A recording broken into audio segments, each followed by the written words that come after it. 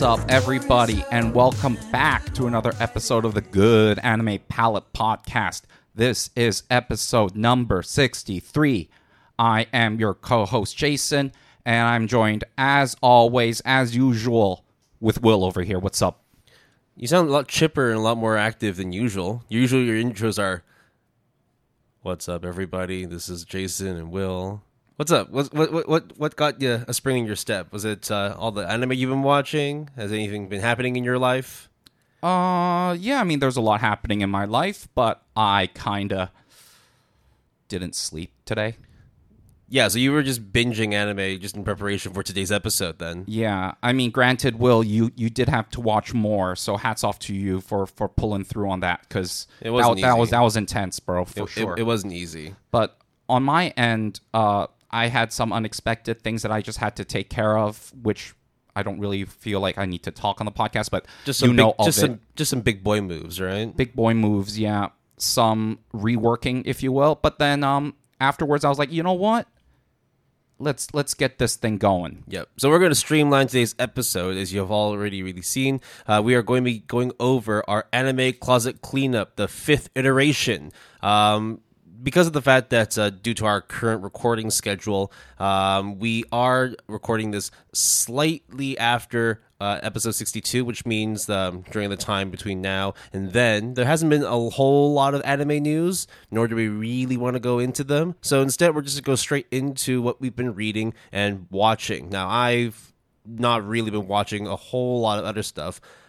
Recently, you've been doing your cleanups, but I think about a couple of weeks ago, you did finish watching a anime movie, so you put it off last time, so I think it might be a good time to go over it. What movie were you watching, and how do you feel about it? So, Teasing Master Takagi-san, the movie, is the anime movie that I watched on High Dive, and it is basically the finale movie for Teasing Master Takagi-san.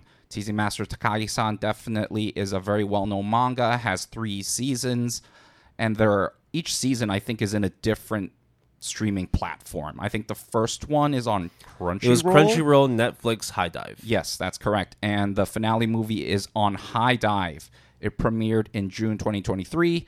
The raw mouse score, 8.52. Rank 114, which is kind of crazy. And honestly, I just wanted to give a shout out to the movie, mainly because it is a movie that wraps up the whole series. Obviously, if you know the IRL stuff, there is a spin-off manga, and obviously the manga is also the main parent manga, being Teasing Master Takagi-san, is also ongoing, hasn't ended. But the plot of the movie is kind of anime original, but it is shenanigans between the main two MCs, main characters.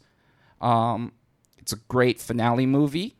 I gave it an 8 out of 10, though, because I think the whole anime original plot was kind of meh, but it was all right. The orchestral soundtrack, though, I mean, it's just one of those things where I think with a movie, you just have more breathing room in terms of where you allocate your budget, in theory.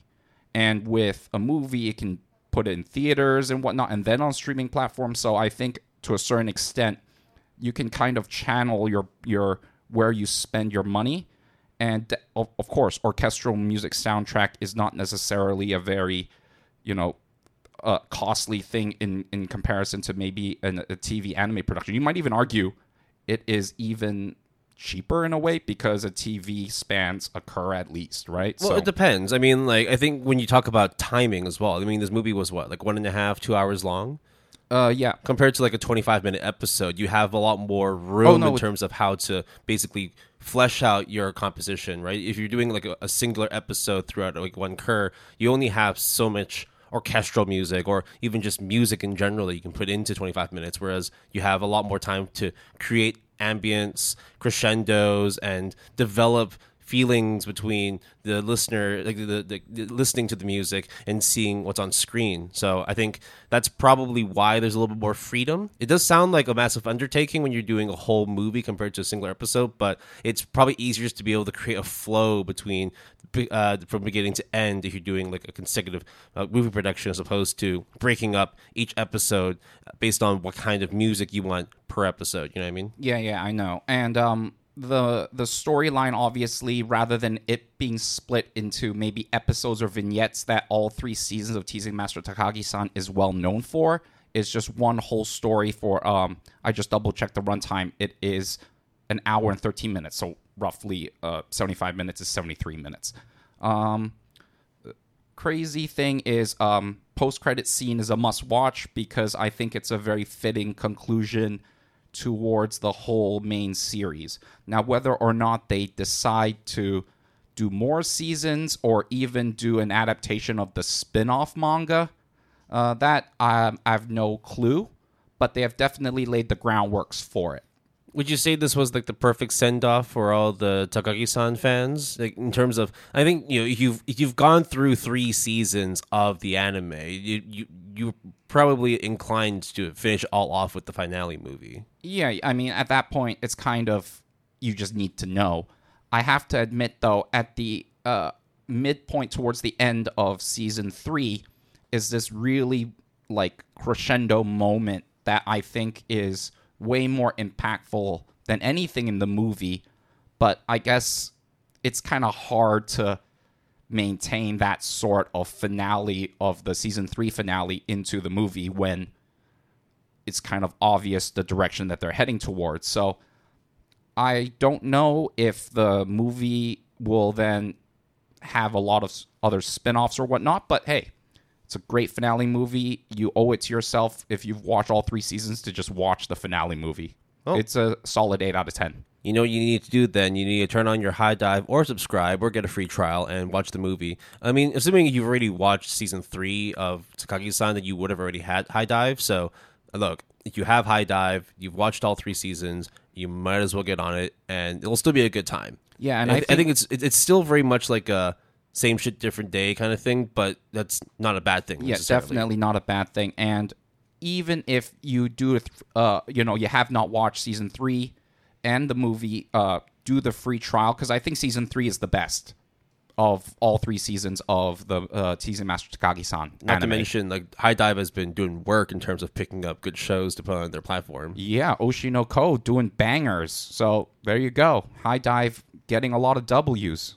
So that's what I've been watching. Of course, I've been reading a bit, but that's what it is, really. Another Yuri? Well, there's also like a lot of other random like mid mangas that are just kind of there.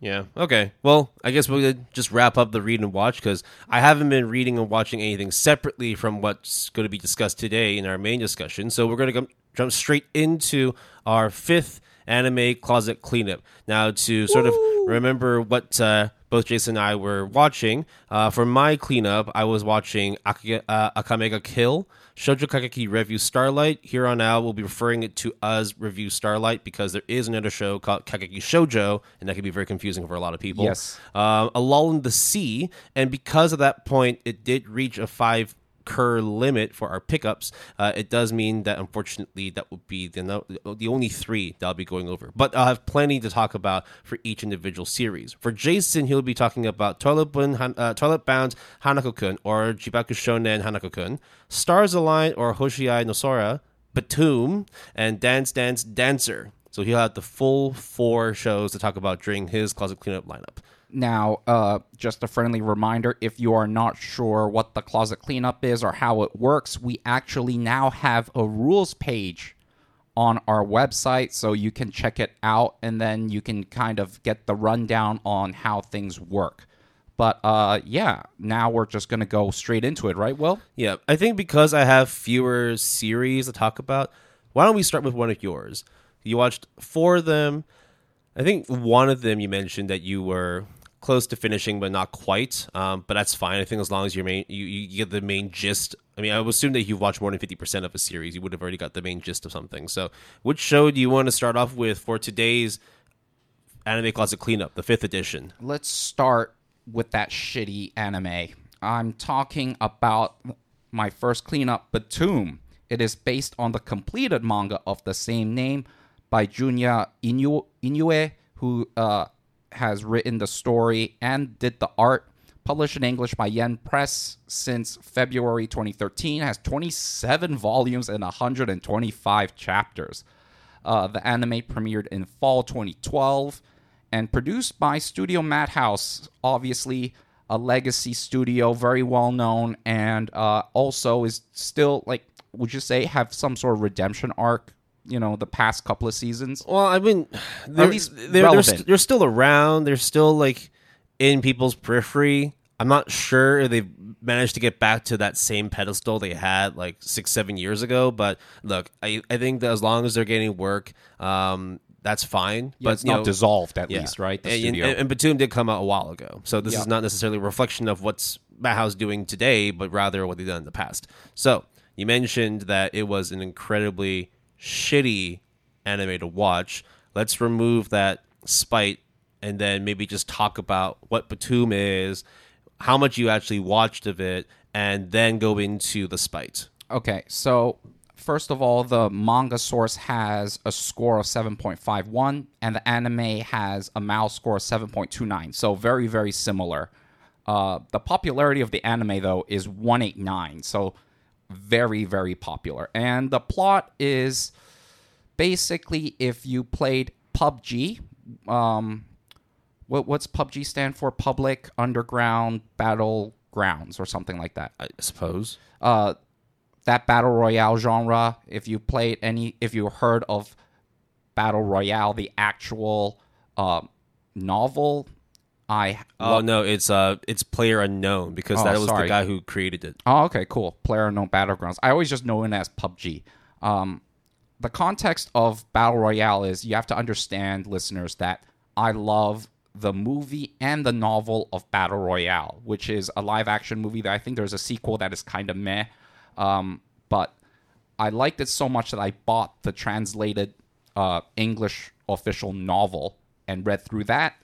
And I hold that kind of genre quite near and dear to my heart. I think Apex Legends and all these other similar Battle Royales, Fortnite obviously, has been very, very relevant nowadays.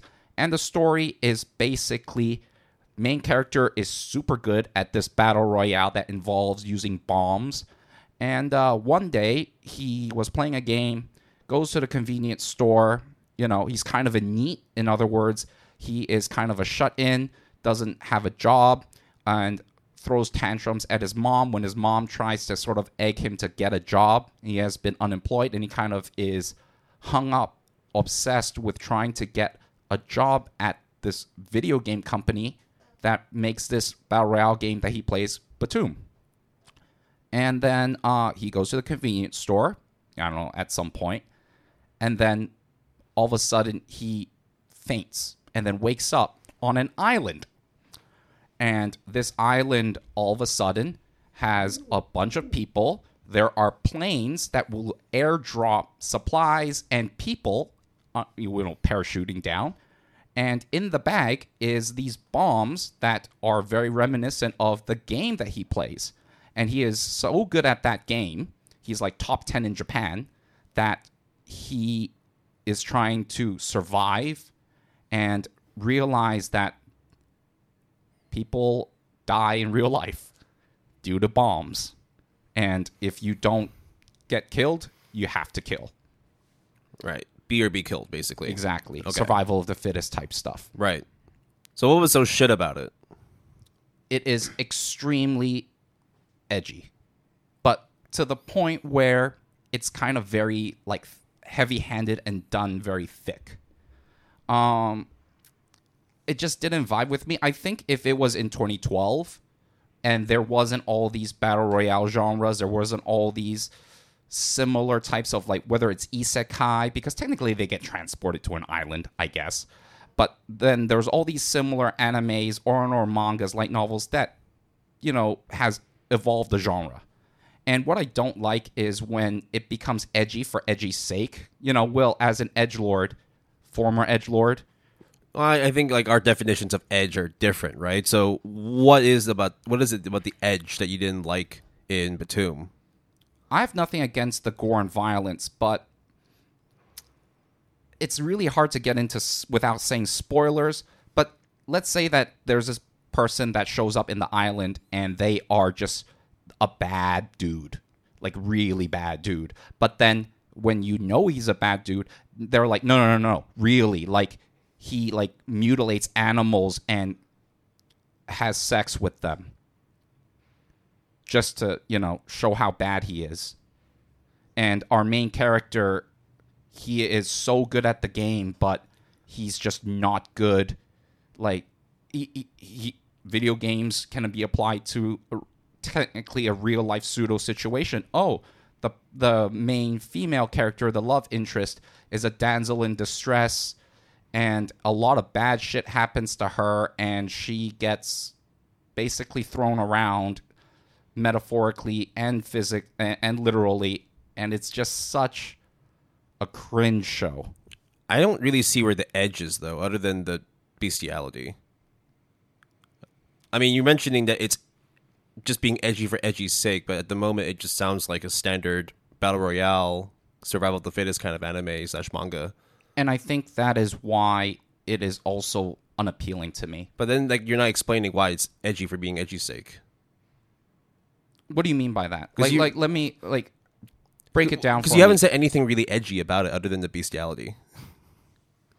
Well, the blood violence is extremely front and center. They go into how society is just like this evil, rotten place, and there is no redemption whatsoever, and people who redeem themselves or try to do good gets fucked over constantly. And then you could say, okay, well, isn't that kind of that's basically what a battle royale is, though? Exactly. But I think it's done in a way that is so ham-fisted and so uninspiring that, to me, maybe in 2012, this would have been a much more appreciated show in my eyes. And I'm not saying that if you like Batum, you are any lesser of a person or your tastes. I mean, you're talking about a top 200 popularity, right? Yeah, like, so it's obviously resonating with a lot of people. Over 800,000 members on my anime list, so clearly a lot of people like it. But I think, like, when you're talking about an anime entry that existed many, many, many, many, many years ago, it's kind of hard to see if there's any new ones that are joining now, right? That number pretty much represents the popularity back then, and it's stayed to this day. But like with a lot of shows, that you just think that maybe this one didn't age well, or do you think it's like this is only popular for its time, and if you were to try and recommend this to somebody this day, it probably wouldn't be anything. You probably recommend something else, like actually watching live action battle royale. Yeah, or a number of different animes. I mean, I can't think of one on top of my head right this moment, but also like the writing for some of the characters Darwin's are very. Game. You know what? I like Darwin's Game more. How about that? I think Darwin's Game does more with the mechanics in terms of the Batum video game and translating bombs. Because at first I was like, okay, that's kind of cool. You use bombs, you don't use guns. But then how do you outsmart your opponents? It doesn't really matter, apparently, in the game. Like, as in on the island, the IRL game.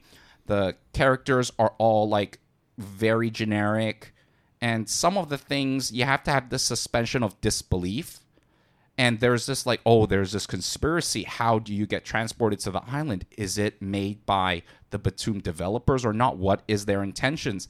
And none of that gets really answered.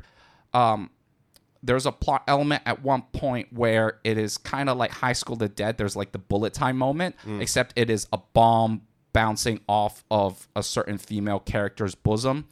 And in High School of the Dead, it was done in a way that was kind of absurd, comedic, like crazy. Whereas this one, it was just like, what the fuck, where did that come from?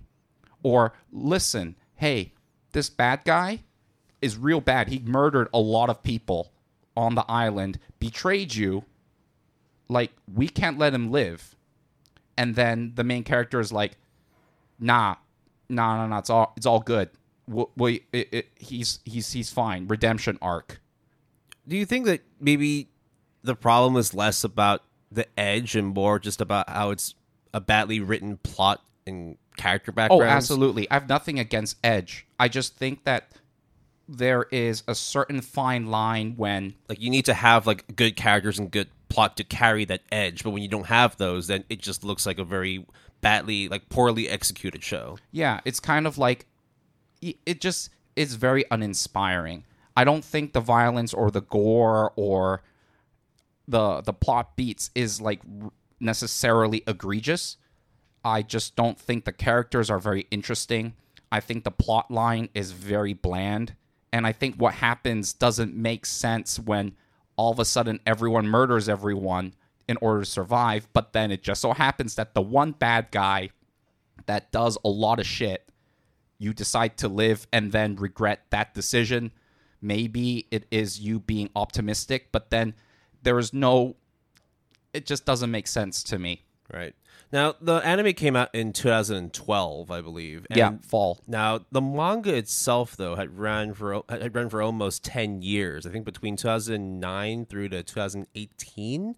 So it actually didn't like end that long ago. It was like about 5 years ago. So basically, you had around 3 years worth of material, and then you had just one season. I think it's only 12 episodes, right? It's just one so far, yeah. So then that's kind of the question I wanted to bring up, where do you feel that at any moment that maybe because of the fact that they were just adapting what they had at the time, and because of the fact that it was such a popular genre, that they were just kind of just rushing this out, and therefore there wasn't a lot of afterthought putting into how to actually mold the edginess? I think it's a relatively new genre at that time. I think the only thing that I can think of that... There's Fate Stay Night that came out in 2005. Yeah, and I think Gantz is also a very similar type of... I wouldn't say it's like... I would say it's actually at the height, right? Because you had a lot of those really gory battle royale kind of series. I mean, like, to be fair, it's always been there. Yeah, you're right. If you think about it, Saw technically was a battle royale, right? Yeah, you're right. Yeah, but I think that's basically what it was. Where it's like you were talking about a genre that was so popular then that you wanted to try and rush something out. Do you think that might have been why? The fact that like the manga is, I think, rated like several decimal points higher than the anime adaptations. It's 7.51. Yeah, and the anime is 7.29. Yeah. So it's not like a huge disparity, but it's clear that in terms of, whilst maybe not having the same amount of members and popularity, it's still very highly rated in terms of like the manga. And that's, I think, probably, I mean, I didn't watch it, but do you think that could be something that contributed to why it wasn't a really well executed show, that they basically just rushed a lot of things, maybe certain character backstories? If they had more time to flesh them out, that it would have made more sense as to why they're so edgy. I think, for example, that's like, I don't really want to talk about bestiality because it's fucked up, but like, was there a whole lot of backstory as to why this character was a murderous bestiality? No. Yeah, so then okay. No, it's just he fucks animals. He fucks dead animals. Well, he mutilates dead animals and then also does some really heinous things to human beings and also has things with them, Yeah. Just to illustrate how bad this person is. And to me, it's like, I already know he's bad at 10 minutes ago before you had to tell me all this. Also, there's no motivation. Does there need to be a motivation? It just sounded very like in your face, like, oh, this guy bad. But perhaps if we haven't read the manga, but maybe there might have been more panels to sort of explain. Entirely possible, for sure. Right. And again, like, I'm not trying to disparage if you enjoyed the show or not. And maybe if I was, let's say, younger, and I might have dug the show you're more. Very single-minded. You just wanted to see blood and gore on TV, right? Then you might be like, yeah, no, this is like the greatest thing ever. I think it's very entertaining, I guess, is kind of like the one saving grace. But it feels hollow, right? Extremely hollow. And there is the one thing I guess I was holding out hope was, it's super popular. I've heard a lot about it, such that it's on both of our plan to watch lists. The Mine Bomb Madhouse as well, right? Madhouse. Okay. So here's the thing. It's actually very well produced. Like, it looks good, for sure. Yeah. A lot of the production is very, very good. Like in general, like music, voice Very acting, good. character animations. Very good. Like nothing wrong with that whatsoever. In fact, I think is extremely like it's like an 8 out of 10 in that respect. But the writing is probably what you would like yeah. hold back on giving it like a good score. Yeah. And it just recalls like watching the anime version of Gantz and just being wholly disappointed, even though it is not necessarily deviating a lot from the source. It just hit different at that time. And maybe I'm just not the right person to watch it. Or you're just not in the right time or mindset for it, right? Like, again, you said, like, if you watch this actually when it released 10 years ago, hey, it could have been something that was your jam. I watched this first of all of my cleanups. Yeah. And then after the second episode where a major event happens of a backstory of the female character, I then finished everything else, then came back to Batum. And how many episodes did you manage to get through before you're like, nah, I think I know exactly where I'm going with this. This is enough for me to watch now. Episode 4, because... So you basically got to a third of it, and at that point you're like, nope, I don't think anything more is going to change my mind. Yeah, because I had time to finish it. I just was like, no, this is horrendous. It's not interesting to me. It's just very generic. And I probably would have given it a 5 or a 6 out of 10 if I finished it. Does it have a place today? Like, if someone was trying to look for something that was, like, gory, in your face, violent, maybe like someone just wants to watch more, like Gleipnir or Darwin's Game. Yeah, both of those sound better. Even Gleipnir? Yeah, because wow. Gleipnir at least offers a bit more of an interesting twist, right? But I just had there was no inspiration from, no strategic element in the whole use of bombs, such that... Yeah, I think that's another thing I wanted to dive into as well. Whenever you watch these kinds of battle royale shows, it really dives deeper into tactics, mentality, battle strategy, and whatnot. Does any of that exist? Because so far it just sounds like gore, bombs, and dead animal fucking. And human. Future Diary is probably... Any of these shows, in principle, is the exact same concept and premise. Maybe without the bestiality. Yeah, of course, without all the quote-unquote unnecessary things in the show. Right. But I don't know what kind of battle royale show that you would watch that is worse than Batum, in my opinion, in recent memory. I'm looking at, like, High School of the Dead. You would probably watch that. Mirai Nikki, which is Future Diary. Of course, I don't know much about Dead Man Wonderland, but at least the manga sounds pretty awesome from what you're saying. The manga's great. The anime, I think it's just because, again, they're rushing the adaptation. A lot of stuff gets kind of cut out. I know there are people that liked the anime, and I get that because it's probably easier to watch action as opposed to read it, but I would push people to read the manga. How about this? Platinum End, I would probably suggest over Batum. Oh, but that was so boring. That was really... But then again, we only got through, like, episode 1 or 2. But But to me, the premise of what they could have done with Platinum End is way more interesting to me when you fall short rather than Batum, where it's like, okay, you can build a good story and plot beat from this. How are you going to do this? And apparently, in my opinion, it doesn't do anything. Now, you haven't read the manga, but it's clear that one is, well, higher rated. Like, I wouldn't say superior, just because everybody's boats float differently. But given the fact that you couldn't even get through, more than a third of Batum, would you, with your limited knowledge, then suggest to someone, if you really want to get into Batum, you might want to consider getting the manga as opposed to watching the anime? I think one of the covers of Batum, which is on the My Anime List image, is basically a parody of the Xbox 360 cover. It's Xbox 720, right? Yeah, and to me, it's like, that's what I'm talking about. Like, you know what you're doing. You're self-aware, or at least you're leaning into it. Here, the anime plays it straight. And to me, it's just like, look how terrible, like, human beings are, or there's no hope in the world, or it's just... I don't know, man. I mean, I would watch Inuyashike, Iyashike, Last Hero, Inuyashiki.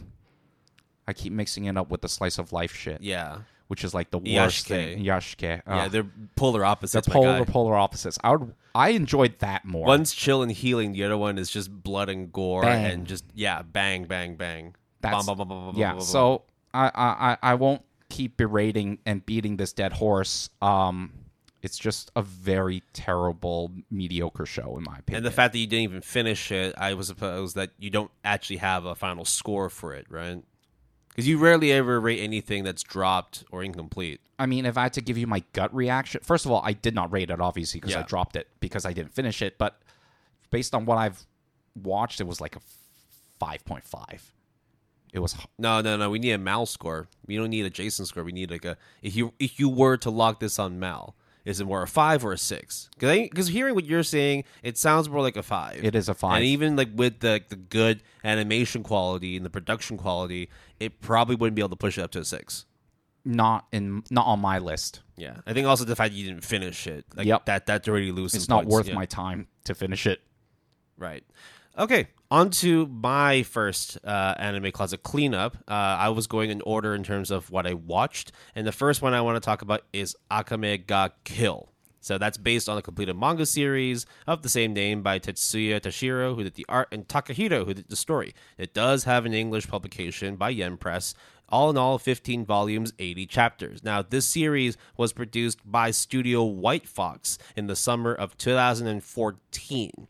So there's a little small snippet that we should probably include here as well, because if you are to get into Akame ga Kill, this is something that you absolutely should know. For the most part, the anime is pretty much canon alongside the manga. However, at a certain point, there is going to be a deviation towards more anime original content. I think that basically they covered up to the first 8 volumes of the manga, then they incorporated a couple of elements from the later volumes, but in general it has a strictly sort of anime only ending, and there are also a few other plot points that happen after that certain point where things are a little less manga and a little more anime original. I think there also is a prequel manga called Akame ga Kill 0. Yes, that follows the story of one of the main characters in terms of their journey to becoming essentially one of the main characters in the Akame ga Kill series. There's also another manga called Akame ga Kill 1.5.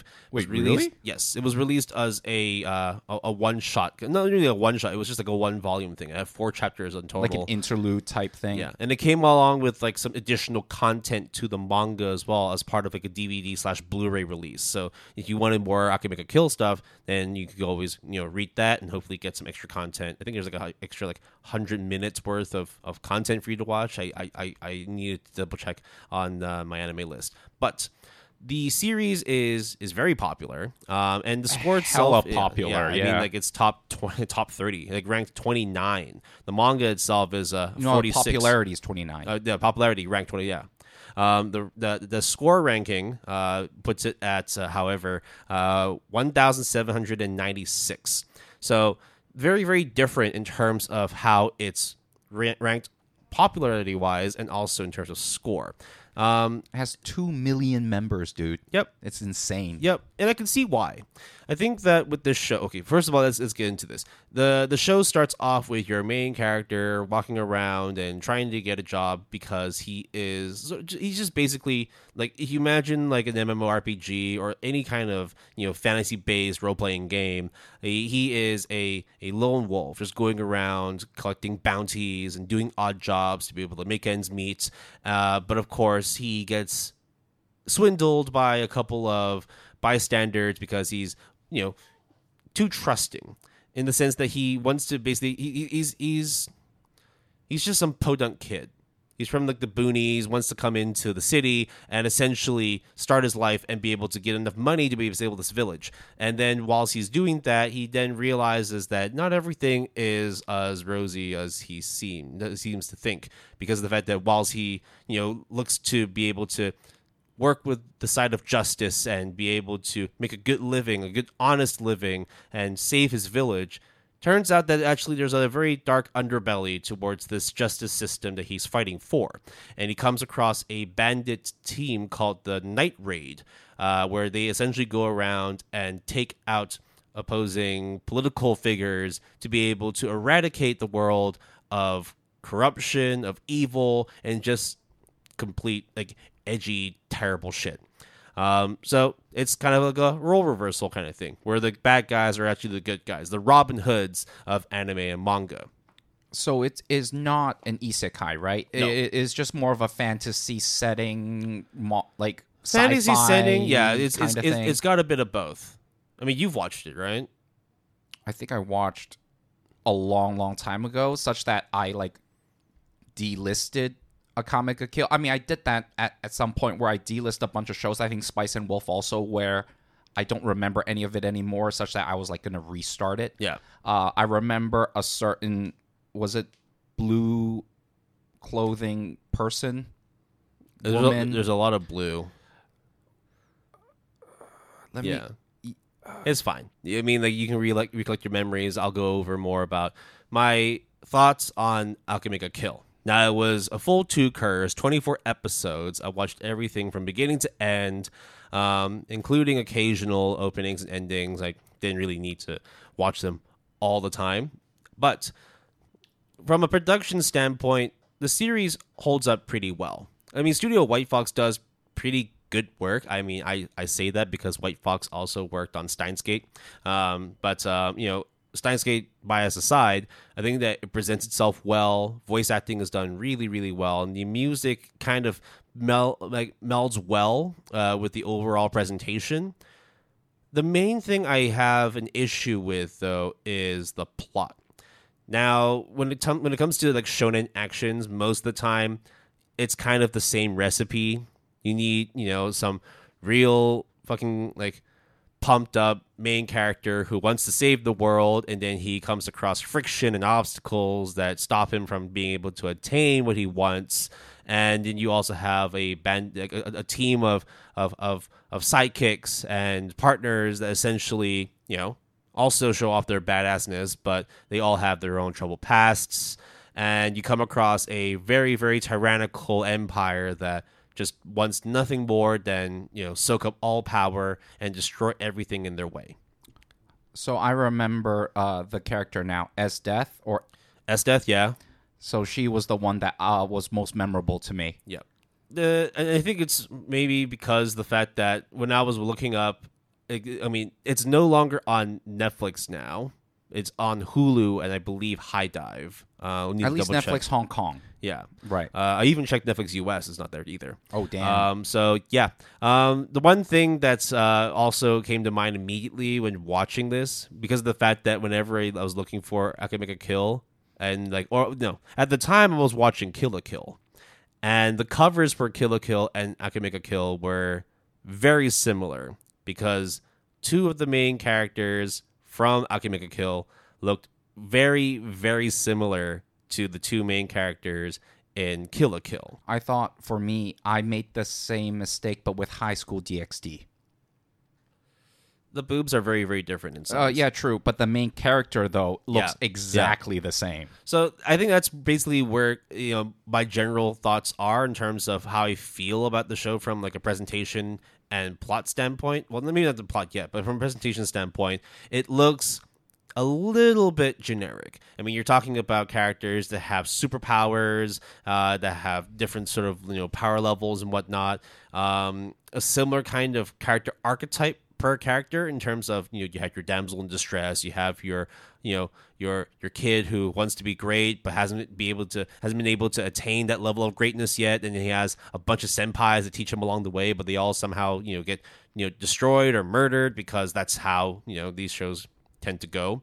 One thing I will say though is that in terms of it being an edgy show, there is a gratuitous amount of violence, a lot of decapitation and disembowelments, very, very rough on the eyes in terms of if you're squeamish to blood or just pure violence in general.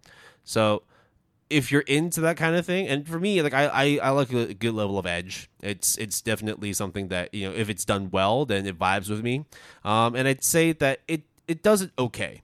It's not always super like well thought out in terms of where to place the edge or how much edginess they need, but I think it just does enough to be able to keep my attention throughout. Now, when I was talking about the plot, on the other hand, that's where I felt was probably its biggest detriment. And as explained earlier, the fact that they managed to cram 8 volumes of the manga into the anime before divulging into anime original content, I think that's where a lot of things just kind of got lost on the show. A lot of certain character stories and plot lines were either omitted or even rewritten to be able to fit the flow of how they wanted to end the anime. The anime ending itself was also it was okay. It wasn't like a dumpster fire. I mean, it's always been tough to be able to execute the perfect anime ending in general, but I felt that there were a couple of things that they could have really fleshed out more. Simply because of the fact that when it came to learning about the characters and sort of developing an affinity to them, their screen time wasn't very much like long at all. I think it's a very brutal show, which means you would expect a lot of people to be killed off, and that's kind of where like my main complaint with the story is, where there wasn't enough time for me to actually develop much of a passion for any of the characters, where when they did die or when they did like just leave the party, then I just didn't feel like there was a hole in my heart because that character no longer exists. It just kept on moving forward and forward and forward with it. It's kind of like, who's next on the list of standbys to insert into the It's basically anime. a Monster of the Week kind of show. Right. Yeah. I always remember one of the things about Akame ga Kill was back then when I first watched it, I was kind of into like, it's just going to be plot armor, main character syndrome is going to be invincible, or the main core group of people. Like, I think there's a yellow-haired Onesang. I think there's also, like, everyone's color coordinated as you would expect. And I was just like, wow, people died by the bucket loads and truckloads that I thought could have technically been main characters or a core group. But, I mean, I don't know. Yeah, it's essentially a rinse and repeat. You like a character, they die off. They introduce a new character, they like them, they die off.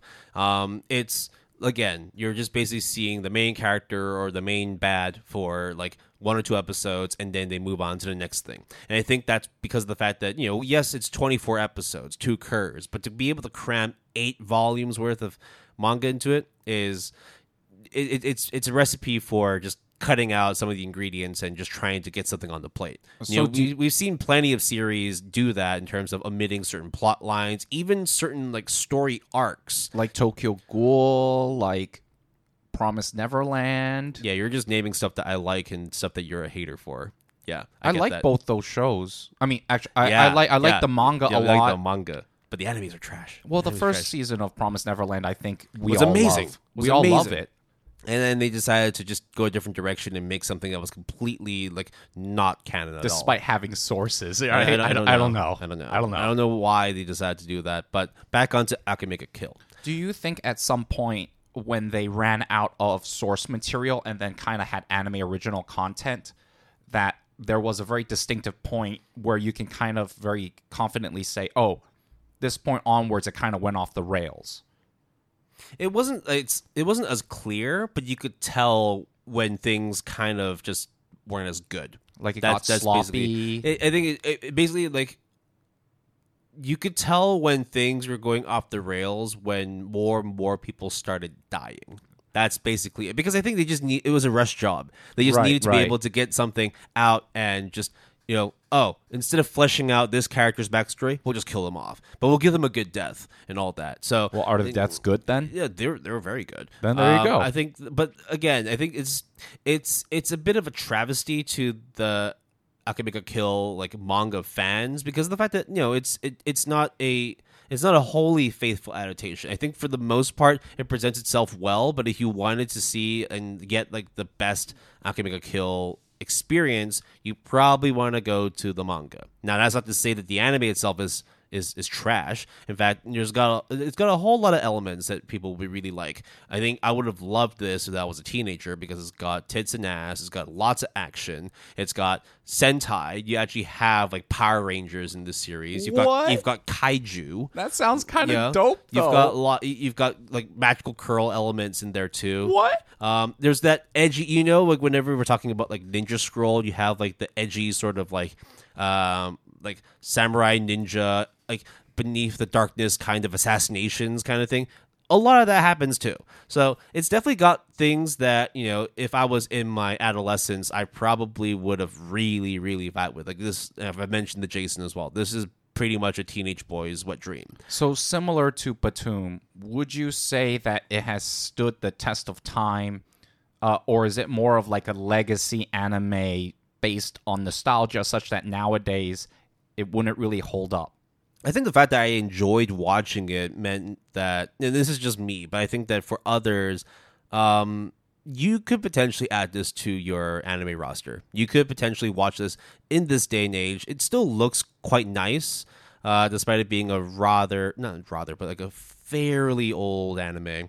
And I think that, the plot beats, if you ignored those and just watch the action and how it presents itself, then yeah, I think that you could definitely enjoy it nowadays. Now, that being said, I think because of the fact that the plot is rather weak, and they also didn't give enough time to really sort of grow out the characters in the series, that when it comes to giving it a final score, I gave it a 7 out of 10. It's still a good show. It's still got elements that would be able to entice and interest people. I just think that at the end of it, you really need to figure out if you're just fine watching good action or if you need to have everything like done perfectly in terms of good character backstories, good plot lines, good progression of story, and if you're able to ignore the fact that there is a point when things get a little more anime original as opposed to manga source. That's basically it. But I would give it a soft recommend. It's not the best show I've seen, absolutely, but it's definitely something that if you're looking just for some, edgy action with some tits and ass, wonderful. Go ahead and check it out. All right. That sounds like a better endorsement of an edgy show than mine of Batum. Again, it's not like super edgy. It's just violent. I think there's like a difference. In yeah, that, I think that there are like a few edgy elements, but outside of that, I wouldn't describe it as an edgy show. Right, I would like Elfen Lied is that's edgy. That's edgy. Yeah. That's very edgy. Yeah, not edgy, although depends on how you see things. So my next show, actually my other three cleanups, is actually rather positive. And let's start with Danseur, my second of my cleanup picks. This is probably the most recent anime of my cleanups of spring 2022. It is based on the ongoing manga series of the same name by Asakura George, who did the story and the art. There is no official English publication, unfortunately, so all we have is the anime. Produced by MAPPA, has a MAL anime score of 7.87, and the manga source has a score of 7.60. So, Danseur is essentially about a guy who aspires to be a ballerina, who does ballet. Actually, it's not ballerina. Is it ballerina? A male ballerina. Yeah, correct. And due to certain circumstances that happen very early in his life, he decides to forego that dream and decides to pick up martial arts in order to kind of protect his family, and also because he is seen as more manly rather than ballerina, where there was like this. When he was enrolling into ballet school, there was an instance where he comes out of the ballet school after signing up, runs into a bunch of his, grade school classmates, and then kind of mocking ballet as like not a manly thing whatsoever. And they were like, "Oh, hey, what are you doing here?" It's like, "Oh, nothing, just in the area, I guess." But then, at the end of the day, all he wants to do is be like Billy Elliot and just dance the fuck out of things. And he gets dragged back into ballet. And It's about his trials and tribulations in middle school, I think. It's a very good show. I think a lot of the highlights of it is definitely mid-season. There was a performance of Swan Lake, and I think Swan Lake is one of those pieces of work that gets probably mentioned throughout the season, and there is a lot of analogies, kind of metaphors that is used throughout the series to kind of talk about certain characters and their interactions and their relationships with one another. But I also think that the show has its flaws. Now, one of the things that I do have to commend was out of nowhere, Mappa was... I think, Will, when you first watched it, didn't you kind of think that it was kind of left field in terms of what Mappa was doing at that time? Because I think they were doing Attack on Titan, they had JJK, and then out of nowhere is like, yo... I mean, they were also in the midst of producing Chainsaw Man, too. Yeah, so I think so. I mean, like, in terms of, like, the most big-named, like, AAA like, productions, Dance Dance Dancer doesn't necessarily fit into that kind of group, but I thought it was fine. Yeah, I mean, it just goes to show how big a studio Mappa is, that they're able to work on these kinds of projects as opposed to just doing, the JJKs and the Chainsaw Mans and whatnot. Yeah, and I think another well-known show that is basically almost identical in similar plot beats to Dance Dance Dancer is Welcome to the Ballroom. Now, I think personally Welcome to the Ballroom is a lot better. I think part of it is due to the fact that Welcome to the Ballroom is 2 curs, so it's like 20-something episodes, whereas Dance Dance Dancer is 1 season.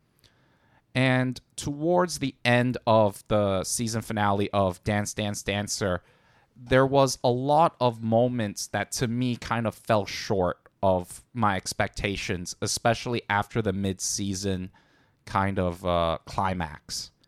But that being said, I think if you like Welcome to the Ballroom, if you like sort of performing arts, and one thing that I also really enjoy about the anime was that there was a moment that is in an assembly hall in the gym, and there was a moment where a main character kind of had to perform, and it was extremely impactful to me. And I think that there is a lot of backstory that even though they don't spend that much time on, I can at least sympathize with the characters even though they were only given limited screen time. And it is, to me, a very good show given what the time that they had, as well as just kind of the topic, because it's not every day that you could convince a lot of people that ballet-oriented shows or performing art shows is one where it deserves your attention, but Dance Dance Dancer definitely deserves your attention. Right. Visually, how did it look for you? I think way, way, way back, we kind of mentioned the eyes shape, or there was like this weird line that are in these characters, and I said at that time that it bothered me. I got over that pretty quick upon second viewing. And I just binged like the last 8 episodes, like really like waiting to see how it ends, how it wraps up. And despite not sticking the landing 100% of the way, it is definitely a show that if there was a second season, sign me right up. 8 out of 10. It's an 8.5 in my opinion, but 8 out of 10. I think the ending of season 1 kind of left a weird taste in my mouth, and it's kind of hard to go into that without saying spoilers. So. Right. So going into this, did you carry your Welcome to the Ballroom biases with you as well? I mean, absolutely, yeah. Right. So do you think that would have just affected your appreciation for the series? Potential. I mean, yes. Yeah. I mean, there's no denying that for sure. I think I'm very biased towards Welcome to the Ballroom, such that, I can see that this character is like that character. Oh, they're performing this. Oh, it's like that. Oh, it's kind of like this from Welcome to the Ballroom. It's kind of hard to remove myself when I put Welcome to the Ballroom in such high regards, in my opinion. I also think that certain character developments, plot beats are done way better in Welcome to the Ballroom, but I also think that Welcome to the Ballroom had more time, like double the amount of episodes. So it's kind of hard, because if you were to say at episode 12, how would I feel about Welcome to the Ballroom? I will probably think Dance Dance Dancer did it way better, because they knew their episode count beforehand. So, yeah, I mean, I think Dance Dance Dancer, despite all that, is a really good show. Yeah. I mean, Welcome to the Ballroom came out like way back as well, right? In comparison to Welcome Dance Dance Dancer. So if you were to compare it on a visual element, I think I know what you're saying. I think with Dance Dance Dancer, other than maybe the Swan Lake performance in the middle of the season, and I don't think that's really spoiler to say, because I don't really say anything more. In Welcome to the Ballroom, they actually show you at some points full choreography. And that's not to say that Dance Dance Dancer doesn't have those elements, but they focus less on that. Yeah. And I also think that in certain cases, the main male character doesn't earn the reward that is given upon him, in my opinion, as well. And what do you mean by that? I think the season finale, where there was a certain reward that was given and he had to sacrifice something. Again, I'm being cryptic, but I think, Will, you kind of know what I'm saying. There's a very, very poignant, impactful scene on a beach in that last episode that I kind of feel I feel conflicted about, especially with the main love interest. And I personally do not agree with how certain things went down. But then again, it only hampered a little bit of my overall enjoyment of the show. Right. I like that scene. So we're going to disagree on that then. No, I think the character, the main female character, I have a problem with how she was kind of dealing with issues. And at the end of the day, they're all like in middle school and high school. Yeah. I think that was one of the things that at first I was being very harsh on in my mind. Because you're an old man. Yeah. And then I think back, I was like, dude, when I was a fucking teenager, I was a fucking punk-ass bitch. Like, a lot of things that they deal with, talent, hard work, coincidences, luck, family trauma, and just some really heinous shit that should not happen to any individual. I never had to go through that, thankfully. And I don't know if I did go through that, if I would be as put together as these fictional characters, despite them being fictional. So after thinking about it, pondering it a bit more, I realized that it's not necessarily bad writing as much as it's just writing. Maybe you not necessarily resonating with that character. Yeah, and also, like, I don't have that personal context that maybe other people have or know more about, at least.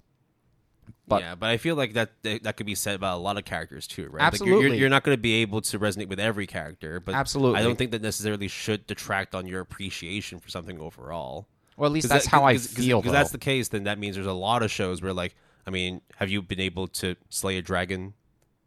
You've been able to travel time and all that? No. No. I think, like, if you try and sort of, like, contextualize it with real world terms, real life experiences, I think going into series, it can be hard for you to judge things a little bit more objectively. Now, that's not to say that, like, what you're feeling about these characters is wrong. It's just that how it's presented to you, and that's how you choose to sort of mold your perspective on what this character stands for, what they do, and whether or not you like them or their choices. Well, that's very much, your own subjective opinion as well. To be fair, with your example of slaying a dragon or going back in time, I don't think there is hardly anybody that we know of, or anybody that would have had that personal experience, okay? But I've definitely... King Arthur from Fate Stay Night would say differently. Sure, of course, yeah. But the topics and the kind of themes that are in Dance Dance Dancer is definitely based in our everyday lives that happen to everyday people. Like, this whole plot could itself be a real-life story for somebody. So, yeah, exactly. So it does have more personal context, at least more connection to me, even though I haven't been directly impacted by such events. Whereas there is that belief and that there's no suspension of disbelief instead of like, oh, there's a dragon that I need to kill or go back in time to try to rectify my mistakes. You never know, man. It's 2023. Anything can happen. Yeah, that is true. I can't deny that. The Ice Age could wipe out humanity except for you, and the only way for you to save humanity is to go back in time and slay a dragon. That would be... I don't know how to feel about that, Will. Let's work on that as an isekai. So your final thoughts in terms of recommending it to people. You said that it was definitely a recommend. Where does it stand in terms of a Mal score for you? 8 out of 10. Cool. It would, again, 8.5 technically, but it's an 8 out of 10. Now, Did you give it a 9? I give it a 9. Right. Because I think that in terms of like me, not necessarily. I mean, like I haven't been to ballet school, but my sister has, right? And she has told me many, many times how brutal being in a ballet school is. It's not just in terms of the pressures of having to perform well. It's also the exceedingly high expectations of the teachers that you're working with, and the fact that for them, in their eyes, again, it's all subjectivity. Whether or not you have a dancer's body, a dancer's moves, a dancer's mentality, that's different amongst everybody. But because of the fact that there is a coalition, there is actually an association in terms of the standard that a ballerina needs to meet in order to become the very, very best. I think that from my sister's perspective, it's just too gruesome, brutal. Like, I mean, it makes sense. Like in any sort of facet, whether you want to be an athlete or you want to be a software programmer or you want to be a scientist, you have to go through really grueling trials to be able to ascend to the top. And it's not always going to be cut out for you, even if you try your very, very best. Yeah, I think there are two instances in the show that are not necessarily brushed off, but were kind of mentioned in brief, that when I thought about it some more was like, that shit is intense, competitive, cutthroat. The first thing is, oh, why can't you do this like jumping, this ballerina jump? And the answer, I think several times given by different characters, was like, oh, it will stunt my growth. Do you remember that one scene where like the main character gets brought into a room and then they close the door and then they turn on the lights and then he realizes, oh fuck, I'm not special at all. Yep. And then the main sensei for the main character was kind of like, oh, your foot like shape and configuration is very slender, long, and is very indicative of like what you have for a good ballerina. And people were like, yeah, but what about talent? What about my height? And they were like, oh, you're not going to make it. Yeah. Like, even if you put in all the time, 24 hours, you're not going to make it, son. And I'm just like, damn, that's some harsh shit. And then the second thing was kind of just, it is like you got to start at 10 or something. Like they mentioned, like, oh, the main male character got into ballet, like obviously, I think within the anime was like 3 months in or several months in. And you hear constantly is like, oh, he's been practicing since he was 10.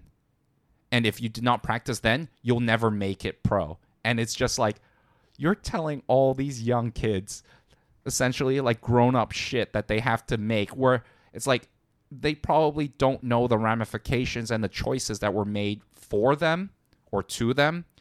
And I'm just like, damn, that reminds me when I used to figure skate and shit. And I was just like, damn, that's fucked up, bro.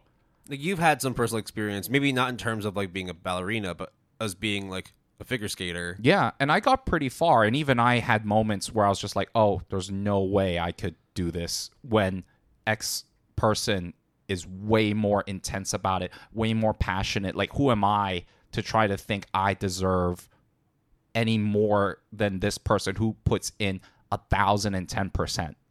Yeah, there's a difference between recognizing you have talent and also recognizing that like there's a whole lot more talent out there besides you. And sometimes when you do have all that stuff, you could still quote unquote lose in the end, or for whatever reason, right? And it's just not fair, but that's the way it is. And I'm like, damn, son, reality check. That's why like sports psychology is becoming more and more a thing, because it doesn't matter how fine-tuned your body is. It's your brain that controls everything, and that includes your emotions too. Yeah, you could be like the best trained mindset athlete, and then all of a sudden on game day something changes out of nowhere, maybe not even your fault or whoever it is, and that completely throws you off your game. Like it rocks your world.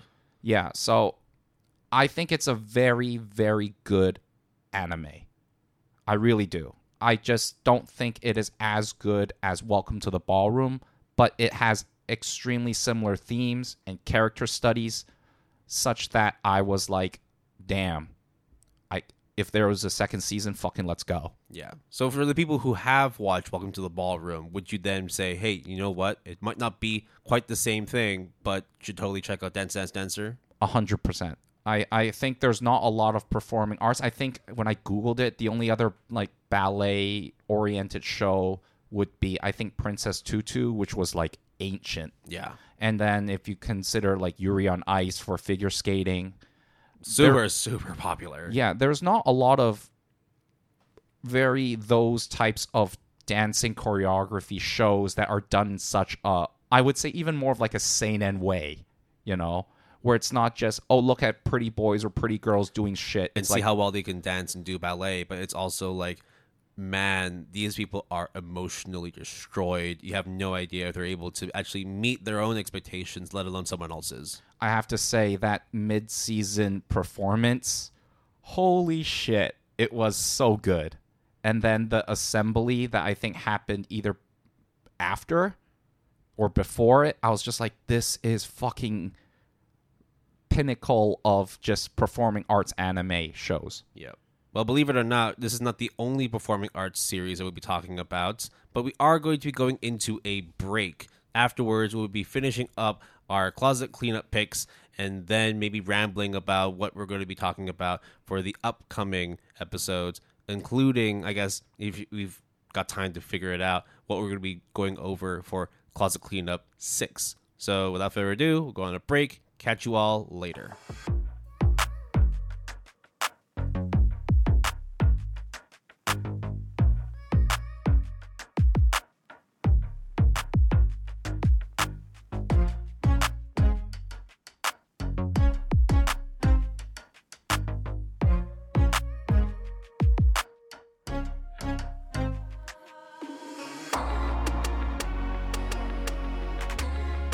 We are back with the second half of today's episode for the Good Anime Palette podcast. It was really hard to try and stay awake earlier because of how much food we ate, but not to mention how fucking hot it is in Hong Kong. I hope it's not as hot as wherever you guys are, especially here in Australia. It's gonna be much, much cooler, but we'll do the best we can to cool down. Jason's here with me. He's also suffering from a slight pizza coma, but you were smart. You didn't eat the donuts afterwards, so you're not as nutted up like me. You're a donut. Yeah, you're a nut. Oh, we're so childish. Okay, all right. So we are going we are in our adult life, guys. We're deeply entrenched in our adult phase now. This is our adult arc, and we're really not doing very well with it. No redemption here. No, not at all. But things got to keep moving the way they're supposed to go. So on to the second half. We're going to be going over the rest of our cleanups, starting with myself. So after I talked about, you look pretty fine and dandy. In terms of if I was to watch and review myself, I give myself 7.7 out of 10.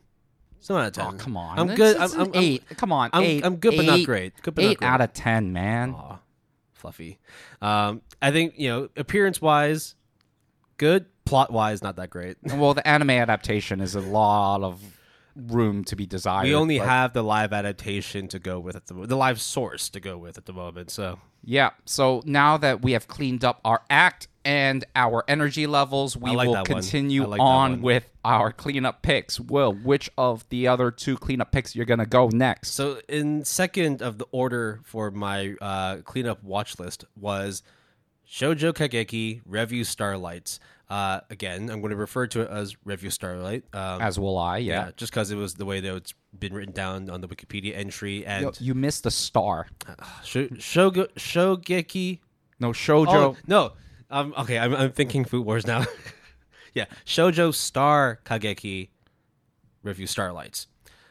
So this is a relatively new anime series. Came out in 2018, I believe. Summer 2018. Anime original. So we haven't had a lot of those recently on this podcast. This was a anime that was produced by Kinema Citrus of Made in Abyss fame, as well as Shield Hero. We're not going to be talking about those two. We're going to be talking about Revue Starlight.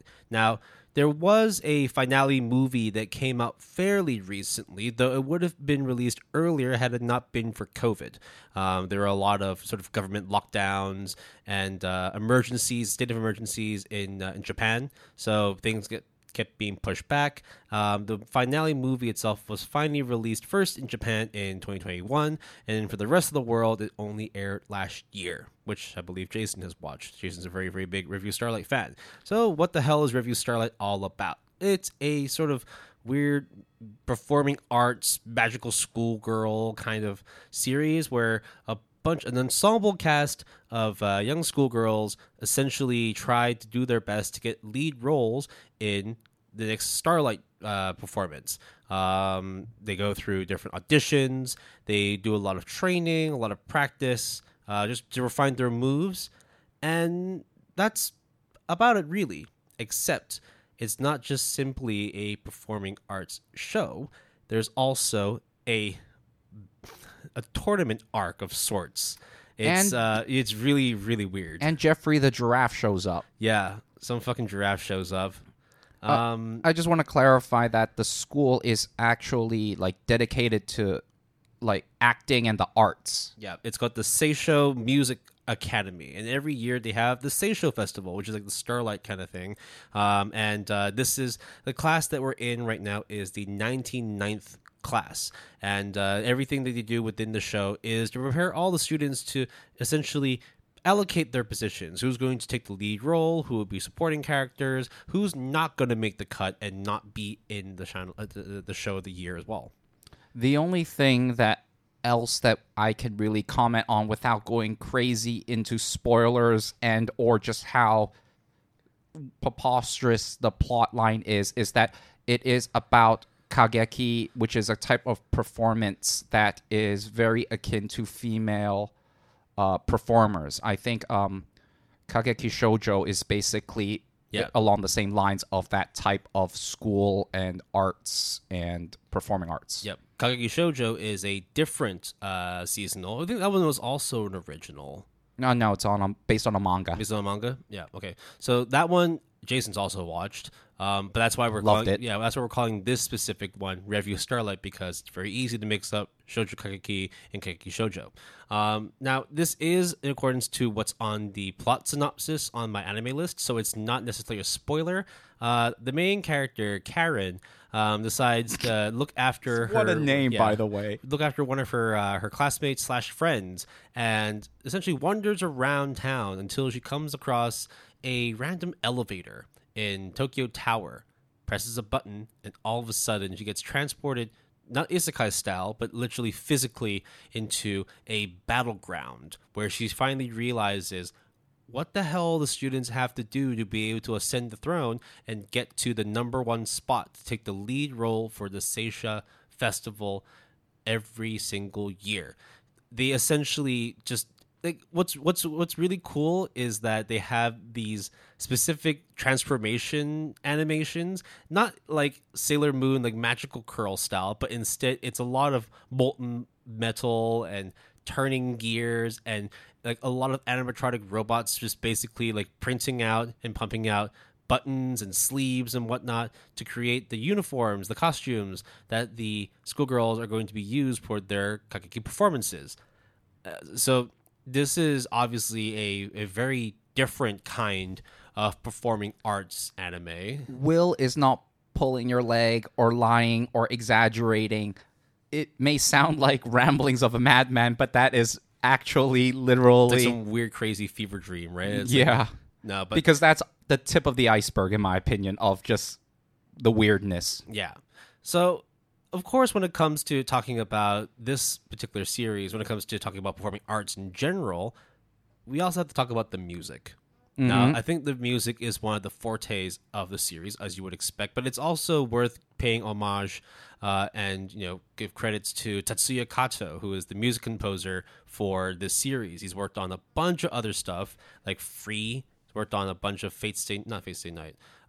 Food Wars, he works on Food Wars as well. A lot of big productions. He's a very big time music composer. His his list of accolades as well as works, his bibliography is fucking massive. So if you ever see his name attached to a property, you're pretty much guaranteed to have good music composition, whatever you watch.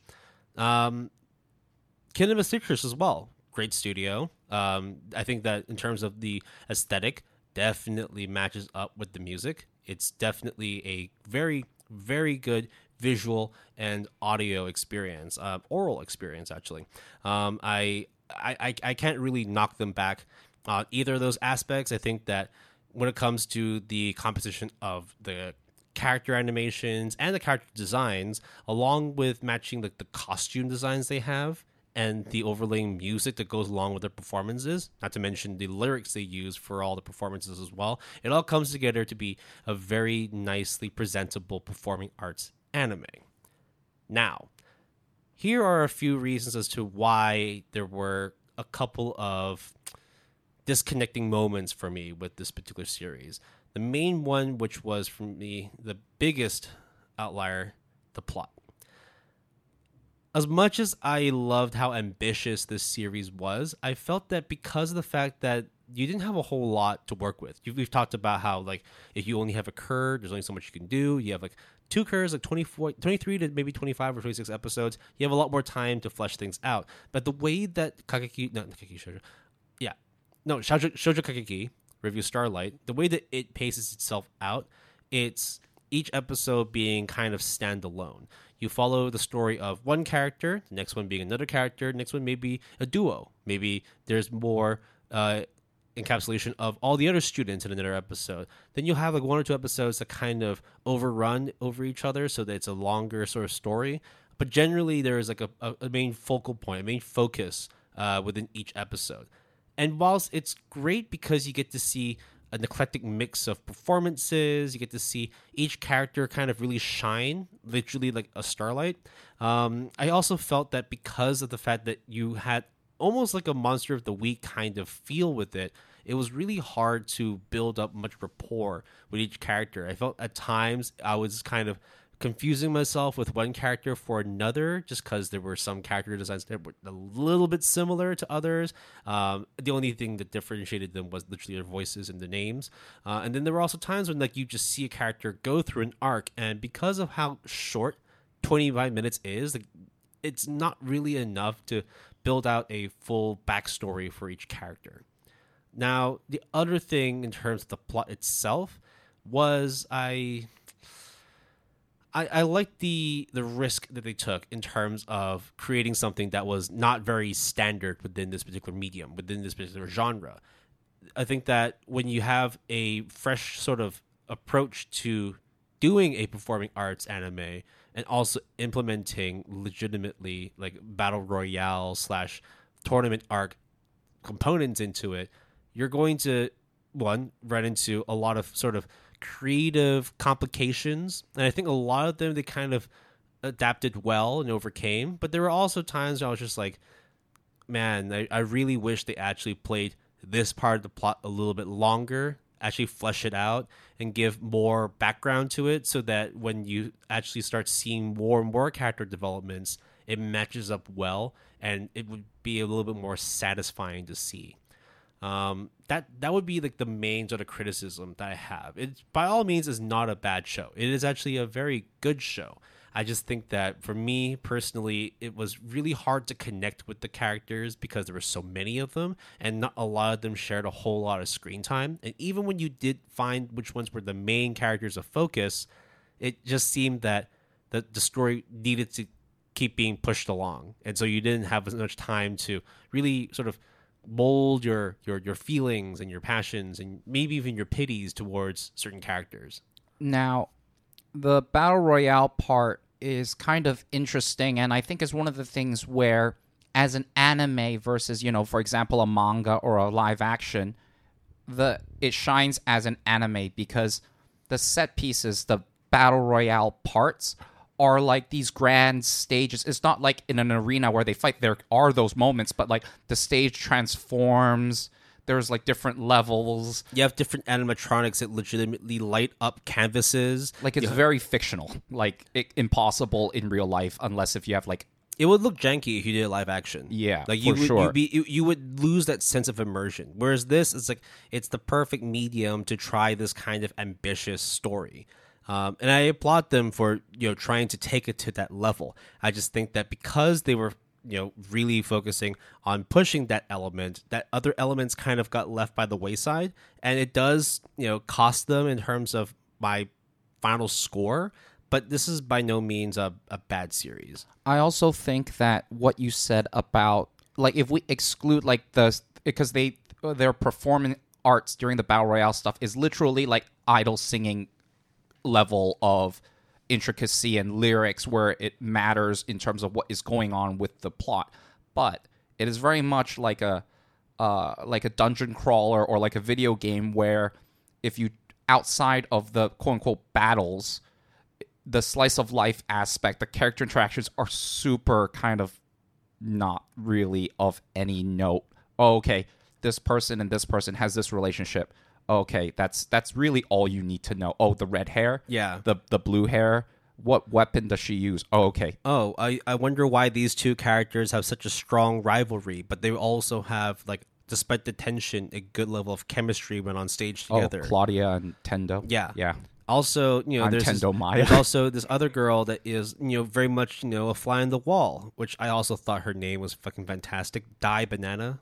Nana? Yeah. Dai Banana. Mm-hmm. And episode 7 was dedicated to her. Yeah. There's a couple of episodes dedicated for every character.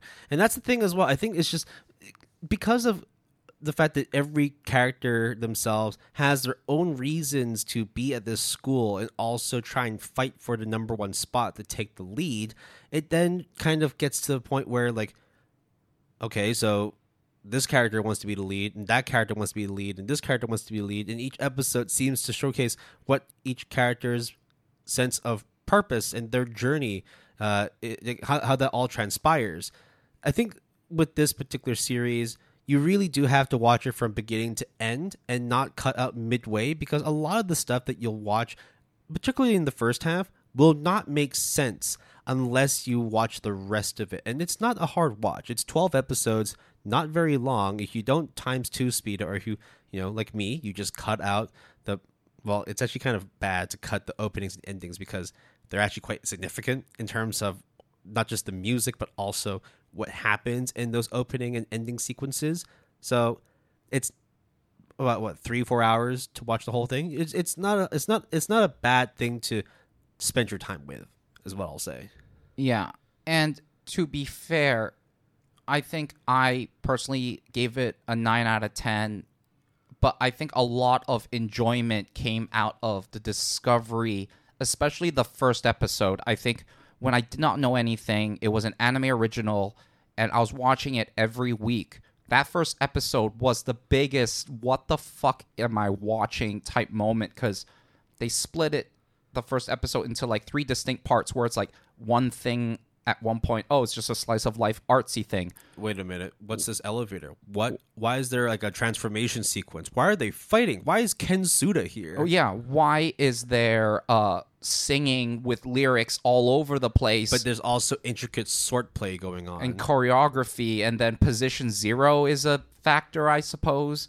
So, and then there's a board that shows the rankings of all the students there too, like old school, like airplane, like shuffling of the positions, and the arrows of showing whether you're ascending, descending, or lying flat. Yeah, and when the characters, they quote unquote die, is like the most melodramatic end pose, and then the curtains close. Literally, the curtains close, and then that's the end of that episode. Yeah, and you get the Kensuda giraffe narrates it. What I will say, though, is the sequel movie, which I'm not saying you need to watch it, Will, or anyone who needs to watch it. It's an 8.55, ranked 100 on my anime list. I watched it with a friend, and we both ended up giving it 10 out of 10, and addresses a lot of resolution and issues that even we had with the first movie. I mean, the first the original adaptation. Yeah. And that, I think that's basically the motivation for wanting to start this, where it's like you go through the first cur, the only cur, watch it. You watch the finale movie, and that might give you the sense of closure that you need. It's like Clanad. Where, Yes, yeah. I do believe that. Whereas like After Story is where everyone gushes, but you have to watch Clanad first, which is 2 curs. And even you would say that a lot of people would not No. like Clanad. Like for me, like if it wasn't for the fact that we were doing an actual episode analysis on the studio behind Clanad, then I wouldn't have checked it out, right? Kyoto Animation, for sure, like they did a great job, but I still wouldn't have gone through Clanad if I didn't need to. But I'm glad that I did. This is not a similar case. I think it's literally the outlay is not that crazy, right? 1 cur plus a movie is literally just, it's a regular ass like extra value meal. You get your main, your side. That's it, right? So I wouldn't say it was my favorite. I wouldn't say it's the worst. I think it's very middle of the road for me, and it's more because of the fact that this might just be me being picky, but the fact that I wasn't all that encapsulated by the plot, and therefore that sort of detracted my appreciation for a lot of the characters in the story. I ended up giving it a 7 out of 10. I understand. I think no, it's still a good series. In fact, I would say it's a very good series if you were to focus on the performances themselves and also the moments in between that got characters to that point in the first place. I think that, however, because I place a lot of importance on that second part, which is talking about plot synopsis, character development, and all that, and how I felt it was somewhat lacking. That's what dropped the points for me. No, I think that criticism, that comment is extremely valid, and I perfectly, in fact, I would 100% agree. To me, it's almost like watching a ballet performance, right? Going off of Dance, Dance, Dancer, whereas like I don't need to know what Swan Lake or the Nutcracker is about, but I can at least see that the performance, the dancers, the choreography is like worthy. But I wouldn't go like, oh, Swan Lake is like this crazy, ingenious adaptation that this troupe did that another troupe would do any different. Yeah. So I do agree heavily. I want to ask, so all the characters are, with the exception of, I guess, a male giraffe, are all females. Yep. There is a heavy, heavy emphasis on girl love Yuri stuff. Bait. It's essentially Yuri bait. Yes. It's not full blown Yuri because it's like there's like as the series develops, and this really shouldn't be like the main focus, but I do get that for some people this might be something that interests them in the first place. You kind of start off with characters that are a little bit more ambiguous on that spectrum, I suppose, where you're like maybe not Yuri, and then there's progression in certain characters where it's like, okay, no, these people are very likely or definitely Yuri, but it's never undeniably Yuri. It never gets to that point where you're like, this is a full-blown Yuri series. And I don't think that the series portrays it that way. I think rather it uses it as an element to sort of display emotion and despair and relationships between one another. Absolutely. The sequel movie would address your question. Okay, all right. But does that mean you have to watch it? Again, no. I also think that to be fair, though, it's like when you see a whole like point above the original adaptation, right? It's a 7.67 for the anime adaptation, but like an 8.55 for the movie. That's big. That's not something you can just like ignore and scoff at, you know? Yeah. I mean, I didn't. Yeah, you watched it with a friend. I mean, like, will I watch it? Maybe not. I'll watch it with you. But at least I know that, like, if I need something like answered, I need some clarifications and some errors fixed from the main series, and at least from Jason's standpoint, it does address them. Then hey, look, if I watch it, I'm sure I'll have a good time. I think of all of the anime, like I guess spin-off finale movies, the Revue Starlight finale movie is 2 hours of 10 out of 10. In my opinion. Even the credits. Yeah, they definitely. Even the rolling credits at the end where write down all the producers and the animators and whatnot. Like you just clap. You basically did like a movie festival thing. Just stood up and clapped. Well, it was just for the 10 two minutes. of us, but yeah, it was great. I will also say that some of the characters are more bland than others, and one that is, I think, particularly egregious, even in the sequel movie, is Karen's counterpart, which is Hikari. And she is kind of supposed to be this brooding, complex character with kind of this mysterious past and a promise that was made with Karen she can't really remember. And unfortunately, as essentially the other main character of course, the whole troupe, the whole collection of casts, she is and Karen are essentially the main duo. Yep. I think Hikari is like The weakest link. so hollow. Even in the movie. Yeah. Oof. But that wasn't enough to knock down your 10 out of 10. Like everything else was so good that it just had to be a 10 out of 10. Because Tendo and Claudia and Nana and what was the bookworm? Oh, I don't know. Then there was the girl that actually likes Karen, and then there is the red, biker. There's the red hair blue girl. Like the red hair one's the biker. The biker, yeah.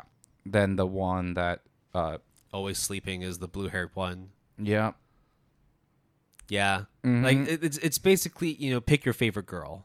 They're all my favorite. Will. I mean, except for Hikari.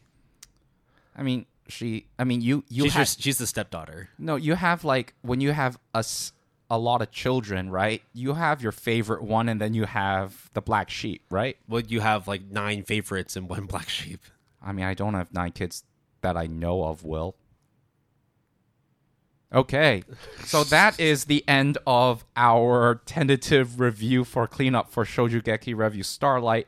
I am going to go from the stars, because they moonlight as tournament art people. Will, did you get that? Yes. Yeah. Yes. Not as good, but I appreciate you were trying to work with something there. So instead of reaching for the stars, we are now gonna go straight into the toilet for toilet-bound Hanako-kun. To be fair, that's actually the name, toilet-bound Hanako-kun, and it is not a shitty anime, although it is not without its flaws. It is based on the ongoing manga series of the same name by Iro Aida, who did the story and the art, published digitally in English by Yen Press, and also on Square Enix's At Manga Up.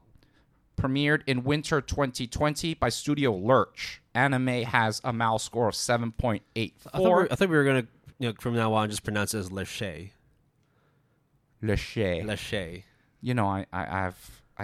With your pinky up, it's Leche. My French is terrible. Like, my pronunciation is terrible in general. So when you add, like, European languages on top of that... C'est un bon anime? So, the manga source has a MAL score of 8.58, rank 94, popularity 118. I think it might be the first that we had that has a manga that's in the top 100. We had one that was like, I think, on the border of 100. I can look through. In terms of rank? There's the rank. What about A Lull in the Sea? That one doesn't have a manga. A Lull in the Sea is an original. Oh, shit. Then what was I thinking of? Children of the Whales was what I was thinking of. I always get that mixed up for some reason. Okay. Toilet Bound Hanako-kun is about... I would assume a toilet and a kid named Hanako-kun, right? So this is... in order to really explain yokais and ghosts and spirits that takes place in this school, that Nene is our main heroine, and she is a student at this school. There are what they call the 7 wonders of the school, kind of like superstitions, how you would hear a rumor of like, oh, there is, in this case, a girl, because originally Hanako is... a very common folklore, superstitious tale of, oh, if you go to a bathroom or somewhere, knock and ask for this person. It's like Beetlejuice, Beetlejuice, Beetlejuice. Or it's like you go to a mirror and you go, Bloody Mary, Bloody Mary, Bloody Mary. Yeah? Right. Yeah, like that. Hanako would show up, grant you a wish, but then in exchange would take something of equivalent nature. Law of equivalent exchange. Clearly likes Full Metal Alchemist. It's like Hellgirl, right? Yeah, absolutely. you will be damned to hell, I guess. But in this What case, was it called? Jigoku Shoujo. The Japanese name was it, right? Because Jigoku would be hell and Yeah. Shoujo would be girl. yeah, not Joshiraku. No. It's not a paradise. Yeah. So similarly, Hanako turns out to not be a girl in this case. It's a dude. And he does live in the bathroom stall of the female bathroom that Nene, unbeknownst to her, summons him. And then essentially she, long story short, becomes his assistant, human assistant, in order to deal with these oddities that show up, like Monogatari style, except there are these 7 rumors. There's a villain involved, antagonists, exorcists. I mean, like, Nene also has like her own sort of like schoolgirl problems too, right? Like, Yeah. Like finding a boyfriend. Yes, and that's her main motivation to find Hanako-kun in the first place. Here's the thing, Will. Yeah, this is an absurd series. This sounds wacky as shit. But it should be good, right? Usually the wackier the story, the greater the experience is. Imagine Tim Burton, The Nightmare Before Christmas, but everything is chibi and sets place in like feudal Japan. Not feudal Japan, but like So it's like Spirited Away then. kinda. But in a school. And it's kind of funny. Actually, it's very funny. And it's very heartwarming to a certain extent, despite the fact that you're talking about oddities, despite the art style looking very cartoony, very unbelievable in terms of it looking quote-unquote realistic in traditional anime sense. But the comedy beats hit very well, and they deal with what it means when, because similarly with a lot of yokai and oddities, if you also, for example, would read like American Gods by Neil Gaiman, when these spirits or oddities lose significance in terms of rumors and superstitions are not being mentioned, I think that's a very common kind of currency that all these spirits use. If you don't talk about them, there's no faith in these oddities that perpetuate their existence, they disappear. And it talks about how rumors can change the dynamics of yokai being hostile and violent and eventually hurt people. Hence, Hanako needs Nene's help in the human realm because he can't do anything. And mix in with a kind of a love story, mix in with a little bit of conspiracy, and quite a lot of comedy, and you get Toilet Bound Hanako-kun. Right. Now, before we get into like your likes and dislikes of Toilet Bound Hanako-kun, whenever we talk about series that are entrenched in Japanese folklore, spiritual stories, yokai, and stuff like that, we usually kind of give like a mini disclaimer in that like maybe you should know about them, or if you don't know about them, then maybe your experience is kind of detached a little bit.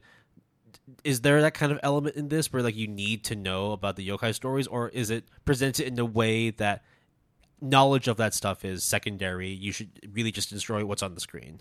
Yeah, there is really no need to know any sort of very quote-unquote well-known spirits or Japanese folklore, yokai story tales, ghost stories. But it's very easy to understand because, what do young kids do? They spread superstitions and rumors around because, do you know, like, if you've got cooties and I got cooties or whatever, you know, if you kiss underneath this tree, you'll be together forever type or like, shit. If you stick your tongue out and the wind blows, your tongue will be stuck that way for the rest of your life. Like those kinds of like weird like urban legends that kids Exactly. grew up I think knowing. urban legends, yeah, that's the term that I was kind of trying to piece together in my mind. However, Will, don't ever wet your finger and touch an electric socket. Okay. Or, grab a 9-volt battery and lick it. Yeah. On yeah. Have you ever done that before? 9-volt battery? For science? Yeah, for science, for research. Yeah, it's not like I was being an idiot and fell for it with my friends and then they all laughed at me. And then, I mean, scientists can be idiots too. Yeah, and then I threw said battery allegedly at them and then had detention together. Oh. Where we had to write on the board like 500 times. Wow, you literally did the if I'm going down, I'm bringing you with me like move. the Bart Simpsons, like, yo, we're in this together, Breakfast Club style, Yeah. except we didn't really bond as much as just went out and played soccer afterwards. Right. Okay. But on to Hanako-kun. So you mentioned, yeah, you don't need to know about anything ghost stories, because the concept of superstitions and rumors and urban legends at a school where everyone likes to talk about secrets, or did you know this and that, makes sense. And the spiritual element, even though it plays a huge role, supernatural plays a huge theme, it's very easy to understand. Now, is it very clear cut for you in terms of your likes and dislikes of Hanako-kun? Like, what were the things that really stood out for you that made you think, oh, okay, no, this is a good series? And maybe were there things that you were like, you know what, that didn't get pulled off very well. I'm going to have to dock a couple points off this. The thing that I found very interesting is that there is a news story that we might have report on. Yeah, this came out about 7 months ago about the anime series, the original source, the manga. The people have come out and said, you know what, we're going to start from the beginning and restart Hanako-kun's story all over again for the anime adaptation. Yeah, and the point to emphasize here is they use the word restart. It is not remake or whatever, it's restart. And the trailer that was released, in December of 2022 shows the exact same art style, which leads me to believe it's also done by the same studio, and everyone is reprising the roles.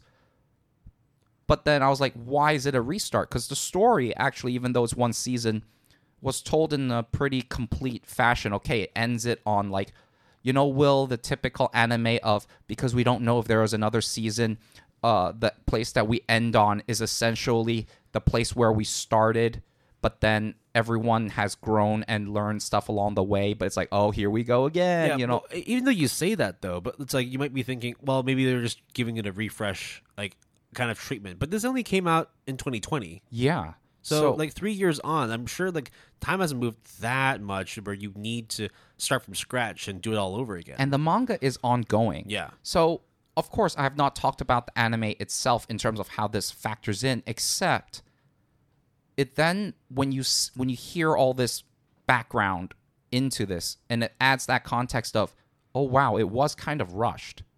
Or maybe, maybe there were certain elements that were cut out to be able to fit it into the anime season. Right, because the 7 wonders of the school obviously show up, but some mysteriously were offed or disappeared or omitted, but they admit that they're there, kind of, and then I'm guessing that there's a lot more interactions. Maybe something that's a little bit more faithful to the original source. Right, just because they have to cut out, or because at that time there wasn't a lot of manga to adapt, or they didn't know. I mean, there's so many things. Even the main antagonist is not an antagonist or a villain per se.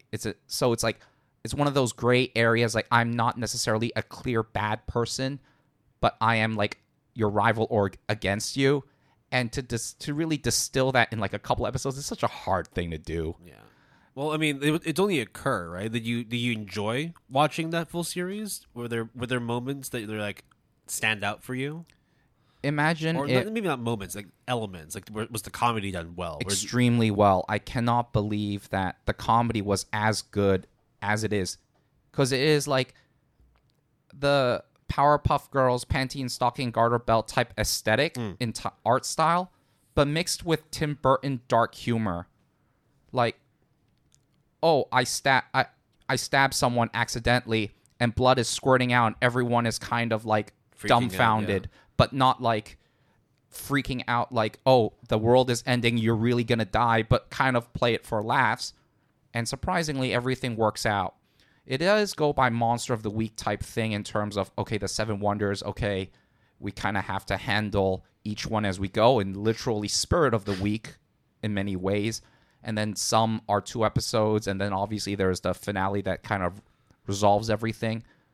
However, it was done in such a way that each iteration, monster of the week type stuff, spirit of the week type stuff, adds on to the dynamics of the characters that have already been introduced. So it's all sort of like building up pretty methodically throughout the season. Then. Yep. And of course, it's not spoilery to say that there are some sort of romantic developments between Nene and Hanako-kun. And whether or not it comes to fruition or not, hey, you're going to have to watch it to find out. All right. So some like romantic subtext there. Yep. Not super overt, but you can kind of get the gist of what's going on between two opposite gendered characters. Yes. I mean, even the music is very like, that organ, like church. Yeah. It's like Symphony of the Night, Castlevania type style. That whole aesthetic is very much like Halloween-esque in terms of like the holiday Halloween, not the horror movie Halloween, but played for laughs and very entertaining, very fun. 8 out of 10. I think. What could have it done better? Because you mentioned that it could have been maybe a rush job. You were very aware that despite there being 7 wonders or 7 elements in this series, and not all of them were talked about, some were omitted.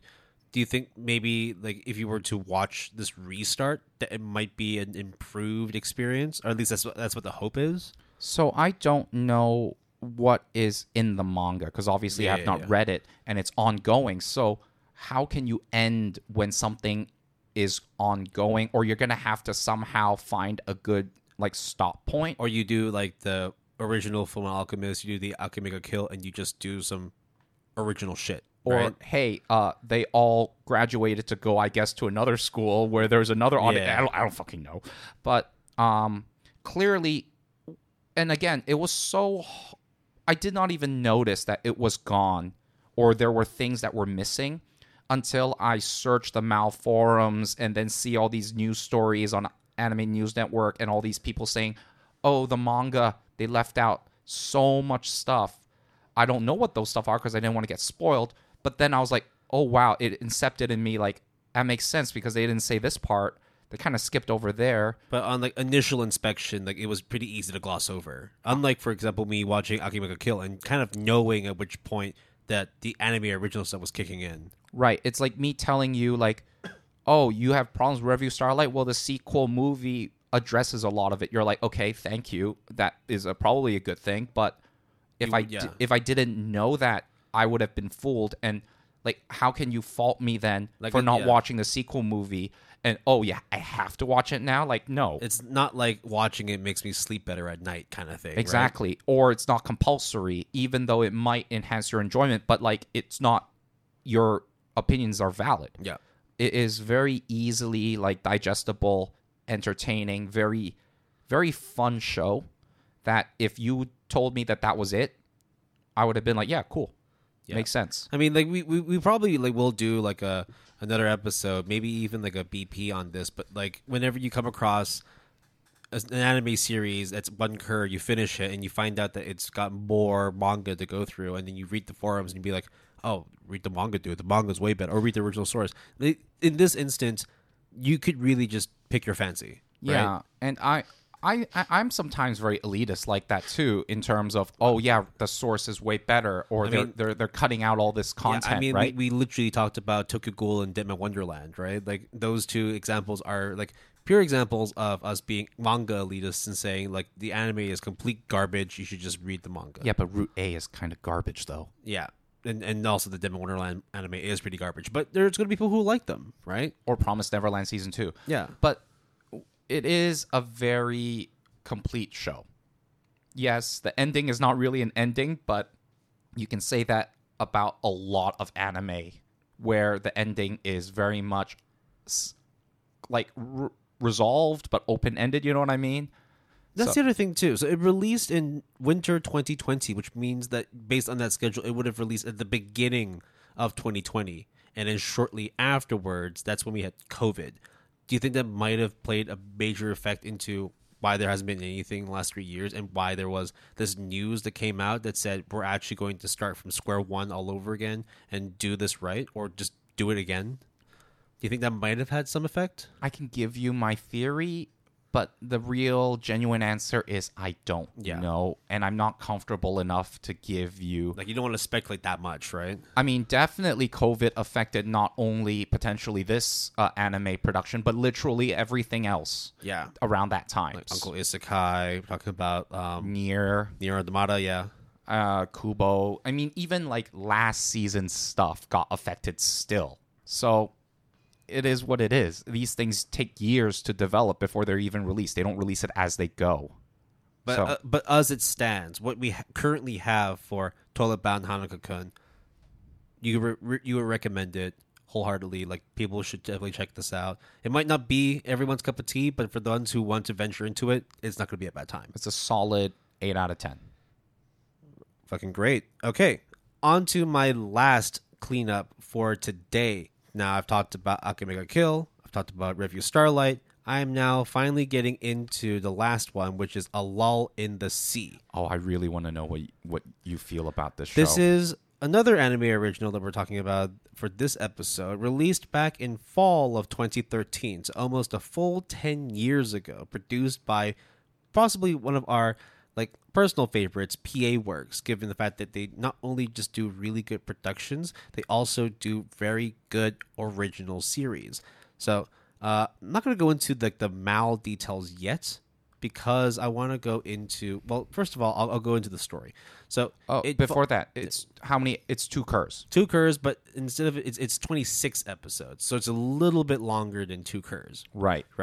Now, the story follows a group of middle school children that live in the ocean, in the sea, actually. In the town that they live in is called Shio. Okay. Yeah.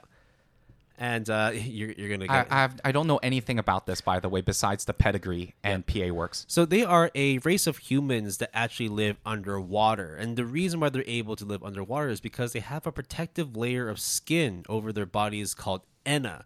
It's in a way kind of like allows for them to be able to oxidize ocean waters and actually grab the oxygen molecules out so they can breathe and swim underwater without much sort of impedance, not much detriment to. So their skin is gills. It's slightly, but it's not like visually, like you can't really see it. It's just, right. It's like a little sheen, like a little glimmer that if you look closely, it kind of shines under the sunlight.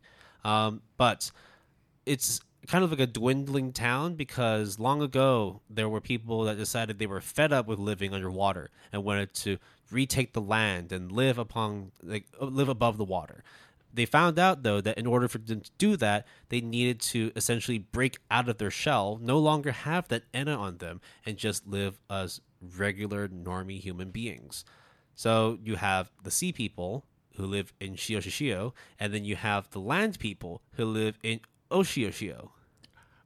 Okay. Yeah, it's we'll skip past that because naming isn't necessarily the best thing about this series. That's fair. So the 4 main characters end up having to relocate up to the land because, one, it's a small town and there's only 4 middle school kids there. They don't have a high school, so they actually need to get out of that school. It's actually a very common thing in Japan, especially in like the more rural areas where you might have a very small population. Therefore, you wouldn't have all grades of education available. You might only have an elementary school all the way up to junior high, and when you have to go to high school, you don't fully relocate somewhere else, but you might still stay in your hometown. You just take a boat or a ferry across the waters into the city and go to school there. Right. So it's either non biori, where there's multiple grades in one school. Like you have one kid in grade 1, grade 2, grade 3, grade 7. And the teacher is the principal that teaches all 6 grades. And you all have one classroom together. Yep. Or you commute. Yep. So then the kids end up going to the school up on the land. Now, it's not necessarily like xenophobia or racism, but there's definitely differences between the sea people and the land people. Basically the sea people call the land people pigs, and the land people call the sea people fish. Oh, very subtle. Yeah, it's there, and I think that plays like a really like important part throughout the whole plot of Along the Sea, because it's essentially the more I say about this, it actually is very spoilery because a whole lot of shit happens in this series. So, okay, how about I ask you questions? And again, I've not read the plot synopsis to make sure that I'm as spoiler-free as possible. Yeah, maybe before you ask the questions, I'll sort of give you a quick sort of breakdown on what I feel about the show. Oh, yeah, sorry. And then afterwards, then you can then, after that, then you might have like the more questions to ask on that. Sure. So it's about childhood experiences. It's about growing up, but it's also about grief. It's about sadness. It's about loss, and it's about not being able to let things go. It's about trying to find your place in life, but knowing that because everything is changing around you, that you yourself don't want to change. But because you don't change, you feel left behind. You feel lonely. You feel like you don't belong in this place anymore. And rather than try and assimilate into this new society, you decide to rebel and kind of do things on your own. But then you realize again that by doing things on your own, you also don't have the patronage, the love, the kindness and warmth that comes from people who are also going through the same changes as you. So there's no camaraderie, right? Exactly. Or at least it's harder to seek out camaraderie. Yeah. I have to say that of the 3 cleanups I've done, this one is by far the best that I've watched. Not only that, we're only halfway through 2023, and we only just did our finale awards a couple months ago. 2 months ago, actually. No, 1 month ago. Yeah. This has the potential to not just be the best anime of this anime season, but of the year for me. I see. It is amazing. I absolutely love this series. So twice now, with Makia being the other one and this one being obviously the second one, where I probably wanted to watch the show more than you. You didn't know it existed, but then you got somehow roped into it, and then now you love it to death.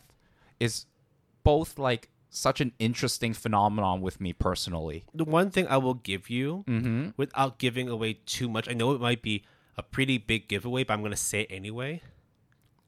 Is this like potentially spoilery for our listeners that you No, I mean, you can take from it what you will.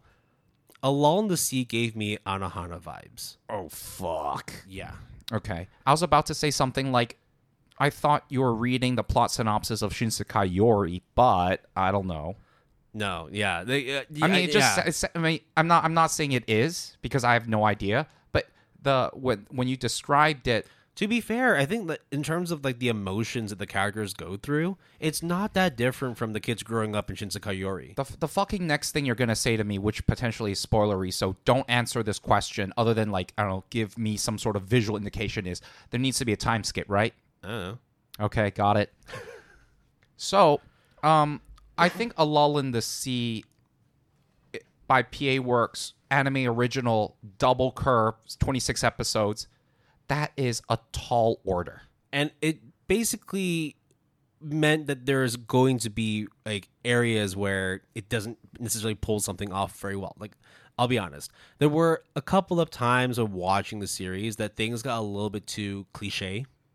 Especially when you think about, for example, like romance dramas, or you watch like school-based kind of series, especially things that deal with, I mean, like the like tags on unrequited love, yeah, puppy love. I mean, the fact that one of the tags for the series is a love polygon, you can kind of figure that it's going to follow some similar conventions as other love polygon series, and this does not really like, shy away from it either. It does really play into those character tropes, those genre tropes, and at times it does feel a little bit too tropey. It feels that you kind of already figured this was going to happen, but it's not necessarily a bad thing. I think it's just par for the course. If you're talking about a love polygon, you know that there's somebody that's going to lose out. Just basically, like, one of the main things you learn from this, and it's not just from relationships, but it's also from growing up and dealing with change, is that when somebody wins, another person loses, and that's always been the case in this series. So it comes down to how those characters try to do their best to be able to win, and what happens when characters end up losing everything, or losing the most important thing that they have in their life. It literally, like, I mean, it just brought me through a wave of emotions. And I know we're talking about A Lull in the Sea, but that's literally what it is. It's a lot of self-discovery. It's a lot of dealing with internalized pain and regret, not knowing that if by not changing, are you actually inadvertently changing yourself? because of the fact that you're forcing yourself not to, that is actually the very definition of what changing oneself is, by doing something that is contrary to other people's actions. And when you actually then come to the realization that even though you don't want to change, that things will constantly change around you, and you will always be left behind. And there's nothing you can do about it, What right? happens when you get into that kind of situation, right? Like, and at the same time, there's also a lot of things related to destiny and fate. A lot of things in which you want to change but are completely out of your control. Or maybe these aren't actually destined to be your ending or destined to be your path, but rather these are just a course of actions that will naturally happen over time, regardless of what you do about them. I mean, one of the things that I think is always rather interesting in any medium, obviously in this case being anime, is you can have all of the best intentions. You could have everything lined up. You know, we talk about Danseur, the athletes, of having the hardest work ethic, even more than the people with talent, but you just lose out. Or you know you have good intentions. Even maybe the opposing party knows you have good intentions, but it all just fucks up. And because of it fucks up, you guilt yourself, or even, you know, we talked about earlier, you know, during our break, for some reason, we talked about survivor's guilt.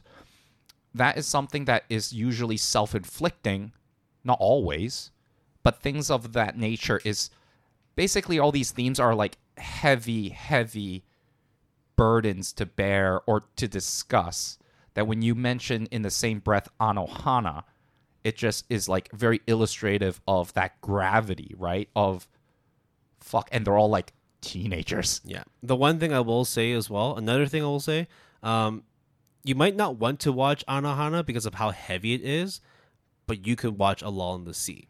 I only cried once, but I was teary-eyed for a lot of it. Okay. It won't scar me like it won't Anohana. scar, no, not in that way, but it does leave you with a lot of questions for yourself, like self-reflection. Exactly. Right? Like you end up looking at these characters and think, wow, I've done exactly the same thing this person has. There's a lot of relatability between these characters, and you know, despite the fantastical nature, right? It is. I think that's actually a lot of criticism that I saw from like IMDb, from my anime list, from Reddit, that people felt that the fantasy element was kind of just left by the wayside, and the focus on this love polygon wasn't what they wanted when watching Lull in the Sea. But I feel like I think that's fair. But at the same time, and this might sound like condescending, but I feel that you're kind of missing the point if you want to focus on the fantasy point. I get that. It is a wonderful setting that unfortunately does get kind of, you know, ignored after a while, but I think it's also because the story itself is trying to showcase what love really means, what it really means to put yourself out there and try and like do whatever you can to get what you want, but not getting it at the end, or when you actually do have something and you don't realize it until it's too late. So, can I clarify certain quote-unquote lore stuff in terms of the Lull in the Sea, right? So there is the everyone was sea people at first. Yeah. Then obviously there's a whole like urban legend / story as to basically there's a sea god, and they were the ones who be able to Poseidon? No, it's just called the sea god. Okay. Yeah, but I mean, I think the sea god like is a little less angry than Poseidon. He doesn't just destroy everything in his Must sight. have gone that deep, you know what I'm saying? Yeah, he did. He Hey, did. there you go. He did. There you go. I mean, that's also what is like that's actually what causes the main plot of the What? story. Yeah, I yeah. was just like fucking bullshitting, but okay. Yeah, I mean, love is a very powerful thing. I mean, but it love can is a powerful thing. To the point Will. where it is absolutely destructive as well. And I think you can see the full ramifications of it from watching A Lull in the Sea. You know, they always say all is fair in love and war, right? Yeah. Kaguya-sama, love is war, right? Yeah. And sometimes people really go out like full-blown war just to be able to get that love. And could come out empty-handed. So, just so that I'm clear, once you become a quote-unquote pig or land person, Yeah, you can't go back. you can't go back. Because you've lost that you lost that sheen on your body that allows for you to breathe underwater. And same thing the other way around, right? No, because basically it's weird.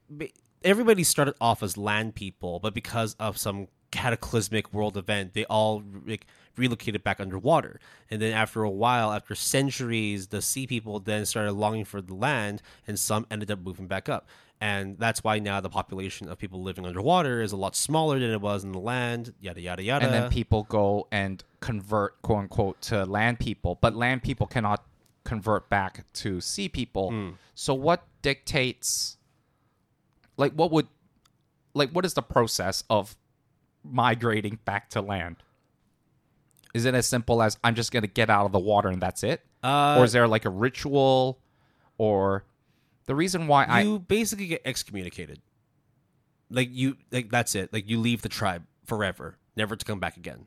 Because in essence, because of the fact that the people at the sea like treasure so much that the sea god has given them, that for you to just give that all away, that's blasphemy, right? And therefore you're turning your back on our people. You should get the fuck out of here. So in other words, there could be a family, and then like a divorce type shit happens, and then their family branch becomes 2 branches, and it's a Romeo and Juliet kind of thing. I see. I think you would really get a kick out of watching Along the Sea. How many characters are there in, not even necessarily within this love polygon, but in this like group of teenagers, whether it is land people or sea people, because obviously there's some sort of interaction, right? In terms of important characters, there's like 10.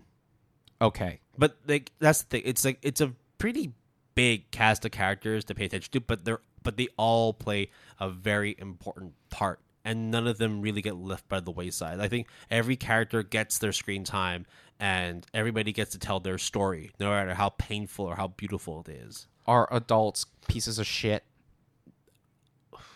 It depends on how you see their circumstance. Oh, God. I love those. Yeah. Holy shit. Because, multi-layered. Because it's like sometimes you could see it as them being tough parents, tough love, but you might also see it as just them being greedy. You really do have to think about like it's that yin and yang, man. It's just like how much of them doing these things is actually out of good, whereas what they're actually doing is just pure evil. Right. It's hard for you to discern because like when you think about it, everything is pretty much split in 2, right? Your love for someone else versus someone's love for you. You're either a pig or a fish, land person or sea person, yet everything is gray. Yep. So here's the question, Will. A lull is a slumber. Yeah. That's the definition of it. I have a sneaking suspicion. You don't need to ask the rest because I think you know the answer to that by asking that question. Oh, God. Yeah. Okay. Holy shit. It's a great anime. I fully endorse it. This is my first, at least from this episode, my first 9 out of 10 recommendation. It only loses 1 point because there were a few plot points that were a little bit weak. Would you say is that cliche stuff that you mentioned earlier? That's basically it. And there's also a few other things too that I think maybe dragged on a bit too long or doesn't really have a full-on explanation. I choose to ignore the fact that they don't really explain fully on why characters can breathe underwater, other than they explain it through like old folk tale. I was like, that's fine with me. I don't really care about that. I just want to know what these characters are going to be doing for the rest of their lives in this series. This is not like Mermaid, Ariel, Aquaman type bullshit, right? Like this is just almost like 2 countries in many ways that are very much interwoven, interconnected with each other. Well, it's also like when you think about like real world as well, especially when it comes to specifically Japan. How many people decide, you know what, like I've outgrown my environment. I no longer want to live in the boonies. I don't want to fucking live in Okinawa anymore. Okinawa was a pretty... No, what was that island? It is Okinawa, yeah, Okinawa. Right. I mean, Okinawa was bumping, man. But I know what you mean. I love Okinawa. Leaving beside the countryside life to go and live in the big city. I want to go to Tokyo, guys. Yeah. I am skipping Loafer Girl. That's like, maybe not to that extent of like actually moving into Tokyo, but it's like it's a much bigger, more expansive environment to live in compared to a small little sea town. And like underwater. Change, basically, as you said. And that comes with baggage. Yeah, that's the main, like, the the main two words that I will use to sort of describe the overall tone and theme is change and acceptance. Is it melancholy? Okay. I get it. Okay. I get it. There's a lot of characters, a lot of storylines that you can pick and choose which ones are melancholic. Now, the last question I would ask before I would talk about my last cleanup is, do you think that there is a possibility, if you do need to, make do with it, do you think you can do like a deep dive character now? Like, do you think you can talk like at length about this anime? I mean, we only just passed the 2-hour mark, but if I was to keep talking about it, like a spoiler, with spoilers, I could go on. Even the production. So we actually haven't really talked that much about the production. Do you want to really mention that PA briefly? Works did a fucking amazing job. It looks great. The music is so fucking good. I don't have any qualms with how it presents itself at all. How's the water? Dude. There you go. Yeah, it's great. I gave him the OK symbol in case you couldn't hear it. Okay. I will end on my last cleanup, which is called Stars Align. Also an anime original, premiered in fall 2019, produced by Studio 8-Bit with a mouse score of 7.59.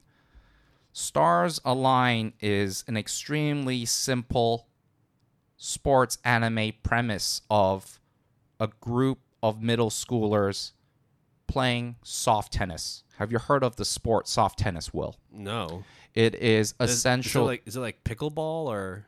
Kind of. It obviously it's tennis, except instead of the fuzzy ball, you use like the bouncy. Okay. In my opinion, it's one of those niche racket sports. It's like made of like a thick, bouncy foam kind like of thing. Plastic. Right? Yeah. Actually, I've never known soft tennis ball, but I always associate it with like country club, like retired couples playing soft tennis. But instead, this is middle school league, like highly competitive as well. So in this middle school, these group of ruffians is part of the male soft tennis team, and they suck. They don't give a shit. They are very much like, we're just in it because we kind of have to do a sport, but we're just like hanging around, messing around. It is the female soft tennis team that is really of any note worthy. Cue in your typical transfer student, and the president of the soft tennis team happens to catch a glimpse of the transfer student trying to catch a cat that is running around in the school hallway. Oh wow, you have good reflexes. You should join the soft tennis team, because if we do not produce results, the student council president is going to disband our club because we are costing team resources that could be allocated to other clubs who, frankly, probably don't take it for granted. So if you're just wasting your time, then don't waste our time. Get the fuck out, yeah. And then you get the transfer student being like, sorry, like, why do I want to join your soft tennis team? I don't play a sport, period. I just want to go home. Yeah, not to be rude, but this all sounds very cliche at the moment. Yep. And my mom has to work because my dad and mom have a divorce, so I have to do all the housework and stuff. Like, what's in it for me? Oh, you as the president is super wealthy, so you're just going to pay me out and purchase everything for me, and so then I will join your team? Oh, okay, so then I join your team, and everyone's like, what the fuck is this guy? Who is this guy? Then all of a sudden, slowly over a course of 12 episodes, get everyone invigorated, get everyone motivated, and become basically the underdog in this sports anime.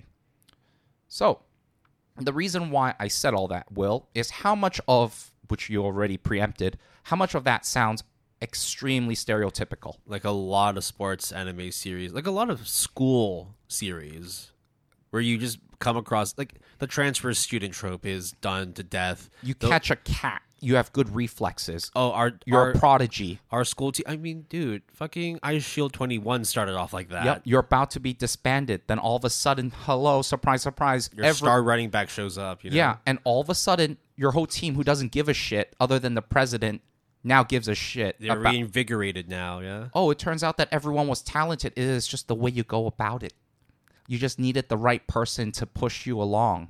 Yeah. Now I know like you're doing this to make it seem like, oh, why should anyone care about this series? And like we're not doing this purposefully. It's just the fact that this is all sounding very cliche, and upon like initial inspection, especially when you, the listener, listen to this, you'd be like, yeah, no, I've watched like 10 series that are like this already. And with a score of 7.59, you would be like, okay, maybe they just do something pretty well, right?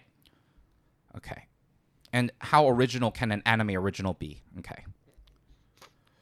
In this anime, a number of topics were discussed, including child abandonment, divorce, gender identity issues, pathological lying and mental illness, potential murder and hatred, ego, that obviously comes with a lot of sports anime. Like lack of control of ego. Potential self-harm. And all done in a way that is completely unexpected. You know the saying of don't judge a book by its cover. I mean, bro, you're talking about murderous intent and like mental psychological issues and whatnot. Like this is all very unexpected when talking about what appears to be on the surface a shonen sports series. Child abuse. Yeah. Manipulation. Like to the point where you're fine-tuned as a pathological liar. Yeah. It is such an odd story because all those things I said actually have very little, other than maybe like ego, right? Has to do with sportsmanship or the sports of soft tennis. And I'm sure you would know that in the pantheon of sports animes, if you really need to boil it down, which is not really fair to the genre, but if you really need to boil it down, there are two types of sports anime. The anime where the sports is the central focus, that is the main thing that ties everything together, or it is used as a pretense to then talk about issues, talk about themes, character drama, and like interactions. You would say like Captain Tsubasa is purely soccer. It's purely the sports. Right. Whereas Ping Pong the animation is everything else behind it. It's funny you said Ping Pong the animation because that was like, if you really think about it, there's a lot of fucked up things in Ping Pong the animation. So minus the weird art style, the very good. Are you talking about Ping Pong or are you talking about Stars Line? Ping Pong. Okay. The quirky art style that Yuasa has implemented, the very well done one. Tatsunoko Productions did really well for that, yeah. Exactly. If you exclude the art style, even the soundtrack is done by a fusion jazz band. Yeah. And it is hella good. The graphics, animation, because there's like the 3D used during some parts, but actually a lot of the matches don't use 3D. The main 3D is the ball. Yeah. They actually have it. It's such a weird show. And it is unfortunate because there are certain controversies that stopped it from potentially being a very good show. The first thing was it encountered a certain controversy regarding its ending credits. There was essentially a very typical ending credits of these characters dancing. But then somehow it's like copyright infringement or like plagiarism of this TikTok trend. And then the studio had to come out and apologize for it. Then here's the other thing, which is because of this and other things, it was originally slated to be a double Cur original anime. And they were in production and had like a lot of it done.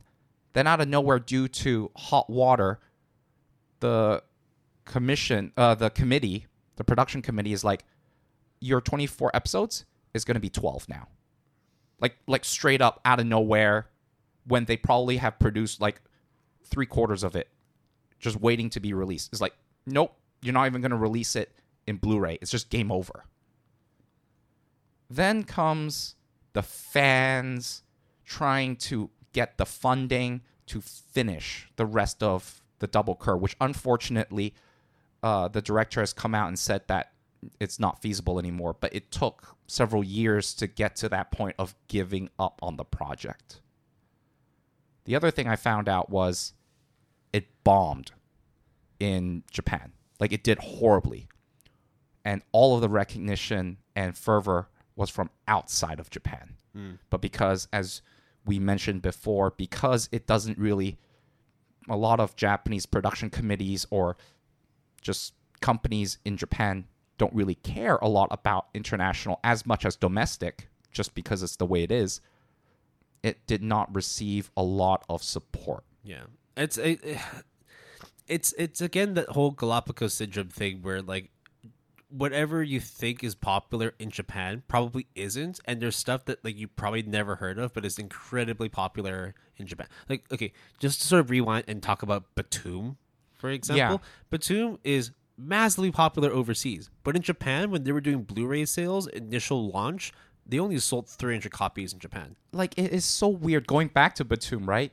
When your cover is the Xbox 360, like, parody art, but the Xbox 360, historically speaking, did horrendous performance in Japan. Like, I don't understand. I mean, I appreciate it. It's a nod to a good console that I used throughout, like, my academic career. I think it's probably just easier to parody Microsoft, an American company, as opposed to doing anything like PlayStation. Sony. Yeah, like, it could be. It could be. I mean, but we won't know for sure. We won't have the statistics or the data or the people to back up these claims. But when you see this countless times, you can't help but... Yeah. So there's a lot of, like, controversy and corporate betrayal that's been invoked on Stars Align. And so basically, like, you could safely say it's been dealt a shorthand from the get-go. Yes. And, of course, you can say, Jason, isn't this the moment where you say the stars are not aligned? Yeah, okay. Yeah, okay. Yeah, sure. Mm-hmm. Yeah, sure. Pat yourself in the back. Yep, I did. Yep. But here's the thing, Will. I really wanted to give this a 9 out of 10. I really wanted to. But I couldn't. It's a show where when you finish the 12 episodes, even though in many ways it does wrap things up, despite the cliffhanger ending in the post-credit scenes, a very big cliffhanger, by the way, it was very clear that at that point, oh yeah, this is going to start the second curve, which obviously didn't happen despite having several episodes already produced. Like, it could have been more than what it originally is. And it would have gone places, because it's not every day where you talk about all these topics of child abuse, helicopter parent, egotistical. And I'm not necessarily always talking about the parents. In fact, 80% of it is about, like, middle school kids talking about being adopted, but then, like, how, despite being loved, it doesn't feel right. But is there a wrong or a right? Not really, but does that mean then you denounce how that person feels? Or do you go to certain lengths to end something when at one point do you cash in on a certain arrangement, or you had no intentions of cashing it in, but then it is such a complex, like, anime, all on the backdrop of a niche racket sport. Is it a shonen? Yeah. Because you're talking about some real seinen shit. I would say they're all middle schoolers, so it is shonen, but it's nothing like a shonen. It's all seinen. Like, there are these things where when you talk about, like, I don't know how to, like, go into it without, like, mentioning spoilers, but I think the gender identity thing is something that is so maturely done that I don't see that being done within the realm of sports anime that is done in such a way that I'm just like, this is quite refreshing. This is quite amazing. That if I mean, listen, we got a lot of our news from Anime News Network, right? And I'm not saying anyone's opinion is more valid or less valid.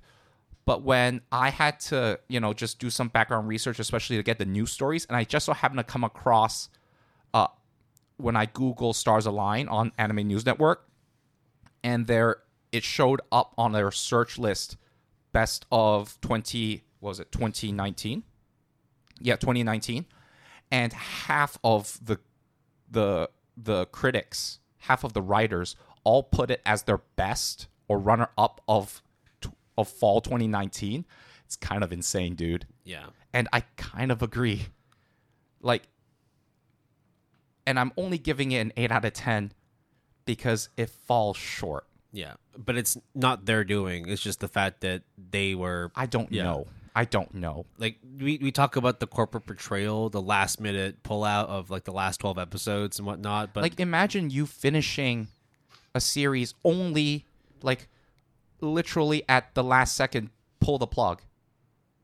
And then people shit on you because it isn't what they saw publicly is an incomplete anime, and you're not even allowed to say anything until after the fact due to stipulations, and also you can't even sell on Blu-ray. I mean, it's like that live-action Sonic movie, right? When they first released the trailer, and they were like, and what the fuck did that Sonic looks like that? And then they realized, okay, I know we are deep in production, but let's start all over again. But then after that, it's like, oh wow, you guys, chickened out. You guys are just starting all over again. Boo. Then have the fans of Star Align make such a conscious effort to be like, oh, we'll fund your shit. And even have that be rejected. Yeah. Is insane, the story behind it. And despite the anime's tone, it covering a lot of dark subjects, the palette in which it is used is not like pessimistic, it is not cynical, but it almost makes it worse, because when you see just the depravity and just how bad human beings are to one another, you just can't. It's like in the Lull in the Sea. Okay, I don't know for a fact, but I'm assuming Lull in the Sea is very colorful. Oh, it's absolutely beautiful, yeah. But the subject matter that they go through is anything but full of vibrancy and just positivity. There could be, but it looks very pretty, but maybe once you touch it, it breaks. Yeah. Stars Align is that in a nutshell. And even though it is an 8 out of 10, it probably should be like a 9.5 out of 10, really. Well, I mean, there is a glimmer of hope. I mean, back earlier this year in February, Kazuki Akane, the director for the series, mentioned that he's still trying to find a way to get this thing back on screen. However, of course, the script it needs to be rewritten because a lot of the nuances now could be lost in the translation this time. Not to mention that they've also been going through some pretty tough health situations over the last 2 years.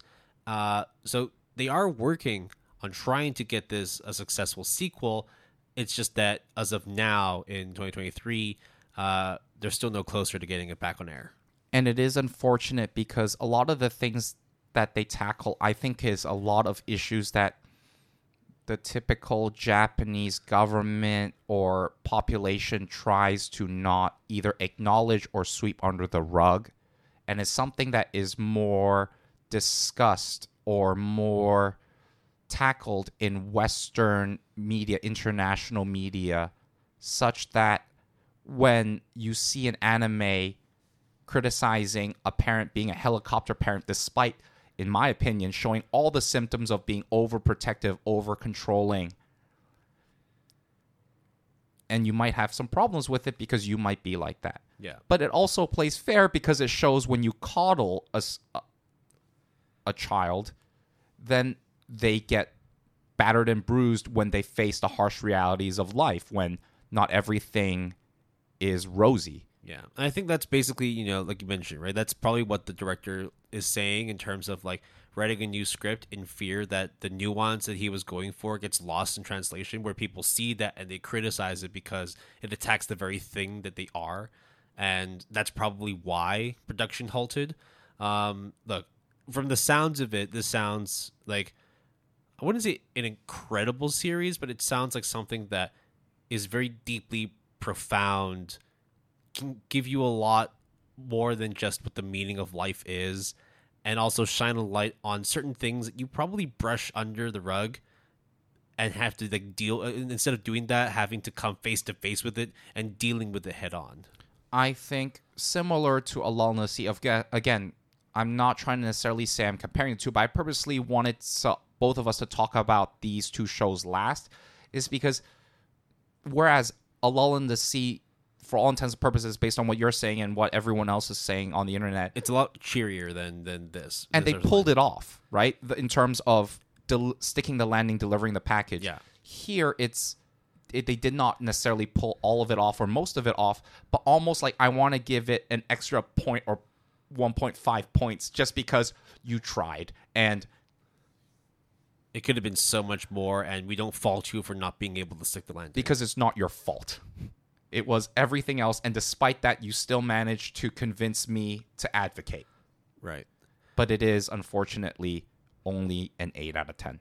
Now, with all the series that you watched, right? Hanako-kun, Stars Align, Batum, and Dance, Dancer. Is there one that you can outright say, y'all should watch this if you haven't? Stars Align. I think the safe and good choice would be Dance, Dancer. And I really like the show. I think Stars Align does not show up all the time.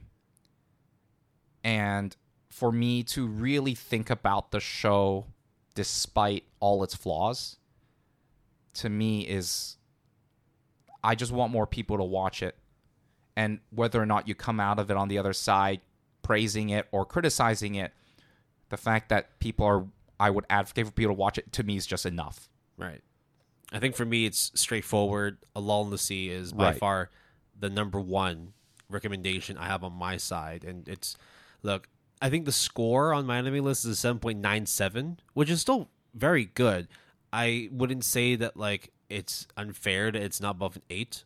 Because again, I think I'm attaching like some personal feelings to it based on stuff I've watched in the past. But if I say if it was an 8.4, you would be like, oh yeah, that checks out. Yeah. Even if it was an 8.1, I'd be like, yeah, no, that's completely fair. That's why I'm not I'm not mad at it being a 7.97. I think that's a very fair score because it's basically like middle of the road for people who either really, really love the show or are only just okay with the show. And you always get people that review bomb it, or the opposite. They give 10 out of 10 when they may not feel that way. Yeah. Oh, there's also people that I've seen on Mal. They're like, I didn't like this because I don't love love stories. It's like, well, then why do you watch this? Love Polygon is like the number one tag on this thing. You know, like you have those kinds of people. I'm into geometry, just not like love. Yeah. You know, like it's like watching Toilet Bound Hanako-kun and expecting a lot of toilets. And like, oh, that toilet doesn't even flush itself. That's bad. Are you saying that prison school is not a prison nor a school? Yeah. Oh, have you watched Prison School yet? No. Oh my god, you should watch it. Hey, we are recording this in advance because you have some travel plans. There is a good amount of time in between then where, in my opinion, I need to clear out ideally more than half of my on hold list, such as like watching or hearing about a Lull in the Sea and talking about a Revue Starlight, Dancer. I'm like, oh yeah, I forgot about Nodama Katabile and Honey and Clover. Maybe But those were really good. I know, Will. So my plan is... Did you finish Honey and Clover? Both of them are sitting on the 1 cur mark of the 2 curs of the first season. Yeah, you're gonna have to get into season 2, man. Yeah, I know. Oh, it's so good. Oh god. I think that's about it, right? That wraps it up. I mean, we don't need to talk about potentially our picks for Cleanup 6. Not picking them, but like where we stand, right? You haven't watched a single episode of Prison School, right? Don't waste it. I will. I mean, unless if you really want to. I'll throw it in there. Why not? Sure. But yeah, we're not going to talk about Cleanup 6 yet, simply because we haven't fleshed out like each potential pick that we may have. But rest assured that we'll be letting y'all know ahead of time so that when we do start talking about them, that you either watch it along with us or you prepare yourself, listen to our episode, and then figure out if you want to watch it. Just like how today we hope that our reviews of Along the Sea and Stars Align would push you to watch those ones, or maybe the other stuff like Batum, where I Can Make a Kill. Will, you're not going to believe this. So the director for A Lull in the Sea is Toshiya Shinohara, right? Yeah, and there's also the screenwriter who also worked on Anohana. And also Makia. Yeah. So what are the fucking odds, dude? Yeah, and I know. Somali and the Forest Spirit. Holy fuck. Yeah, so you know why I really vibe with Along the Sea. This shit is stacked. Yep. Lupin? What the fuck? Yeah, you really should watch Along the Sea. And now we have reached the end of our episode. Thank you for listening. You can always reach us through our email, gapalette@gmail.com. That's GAPALETTE, all lowercase, all one word. You can now use the handle @PaletteGood. That's capital P and capital G, all one word. Or if you want to be cool like me and register on Threads, we are @GoodAnimePalette, all lowercase, all one word. We don't need to talk about meta, but hey, if you want, www.facebook.com/PaletteGood, capital P and capital G, all one word. But at the end of the day, we probably would want to tell you to check out our website, www.goodanimepalette.com, all lowercase, all one word, including our rules page that is on there. We put in a lot of effort just to make sure everything is kosher on there. In So we terms don't of, have to talk about it every single time we do these episodic formats. You're probably sick of it. We are sick of it. And guess what? We don't have to worry about it no more. It's on there now.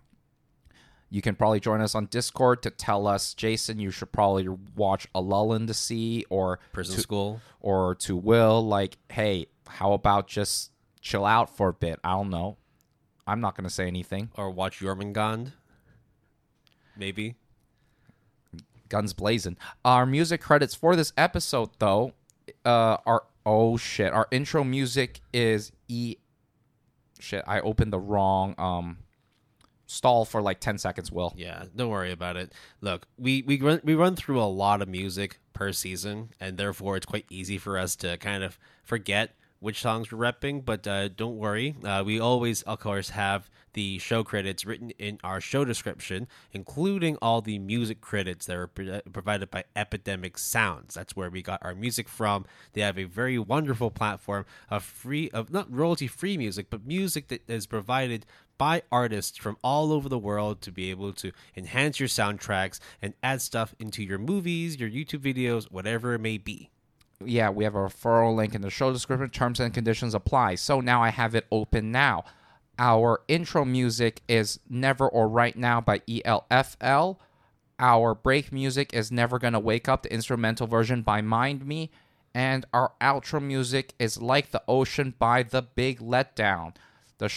We have said our show housekeeping script out a little bit out of order, but no worries. Everything will be just fine within the show description. We give where credit is due, and everything is provided in the show description. So that was 48 episodes. Well, the maximum of 48 episodes. I think overall you watched like 40? Because you only watched 4 episodes of Batum. Yeah. So 12, 12, 12, 4. Yeah, I watched 62 episodes. Yeah, I know. I feel maybe we should like lower the 5-cur to maybe like a 4-cur system. Yeah, but it's also like, I mean, that's fine, I guess. I mean, this time around. In the future, we may need to start cutting it down a bit. But look, despite the amount of anime I watched, I thoroughly enjoyed every single thing that I watched. Mm-hmm. Yes, there were criticisms for some of the series, but it wasn't fully detrimental to my overall enjoyment. I don't know about if we should implement like a change policy of, well, that means we're gonna have to change the rules on our website. I know, but like if I just don't like jive with Batum, for example, then I think everybody gets one. You get one, just like, you know what, this show was absolute garbage. I want to pick something else out of the hat, and then you know what, like whatever the second option is, you go with that. Well, We can work with it. We can figure out what the best way. We'll figure it out as we go. So have a good rest of the summer until we will see you next time. I think we will have. Are we doing Gotta Watch Them All first, or are we doing ASAP 3 first? Because I know those are the next ones. Episode 64 and 65 are Gotta Watch Them All and ASAP. I just forgot which one comes first. Gotta watch them all. Okay. So I got a lot of Gun Gale Online to watch. I mean, we can always reverse it. That's cool. No, we make the rules, look, bro. I've got a 13-hour flight coming up, so that's a lot of time for me to watch a bunch of anime and read some manga. So unless I decide to sleep throughout most of it. I've got all my ASAP materials ready.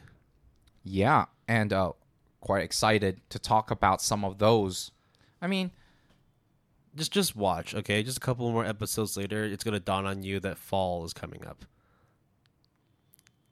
I know we're only in the second week of summer, but yeah, fall's just 10 weeks away, man. So in other words, you winning the seasonal bet is... Oh, let's not even talk about that yet. Let's just leave that until the day comes, right? We can give little soft updates. But I think this would be a good time to just wrap things up, end it, and call it a day because we're both very tired from watching a lot of anime. We're going to take a nice long break. But don't worry, these episodes will still come out in order so that your listening experience will not change. Yep.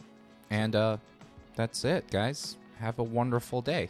Take it easy, y'all. Peace.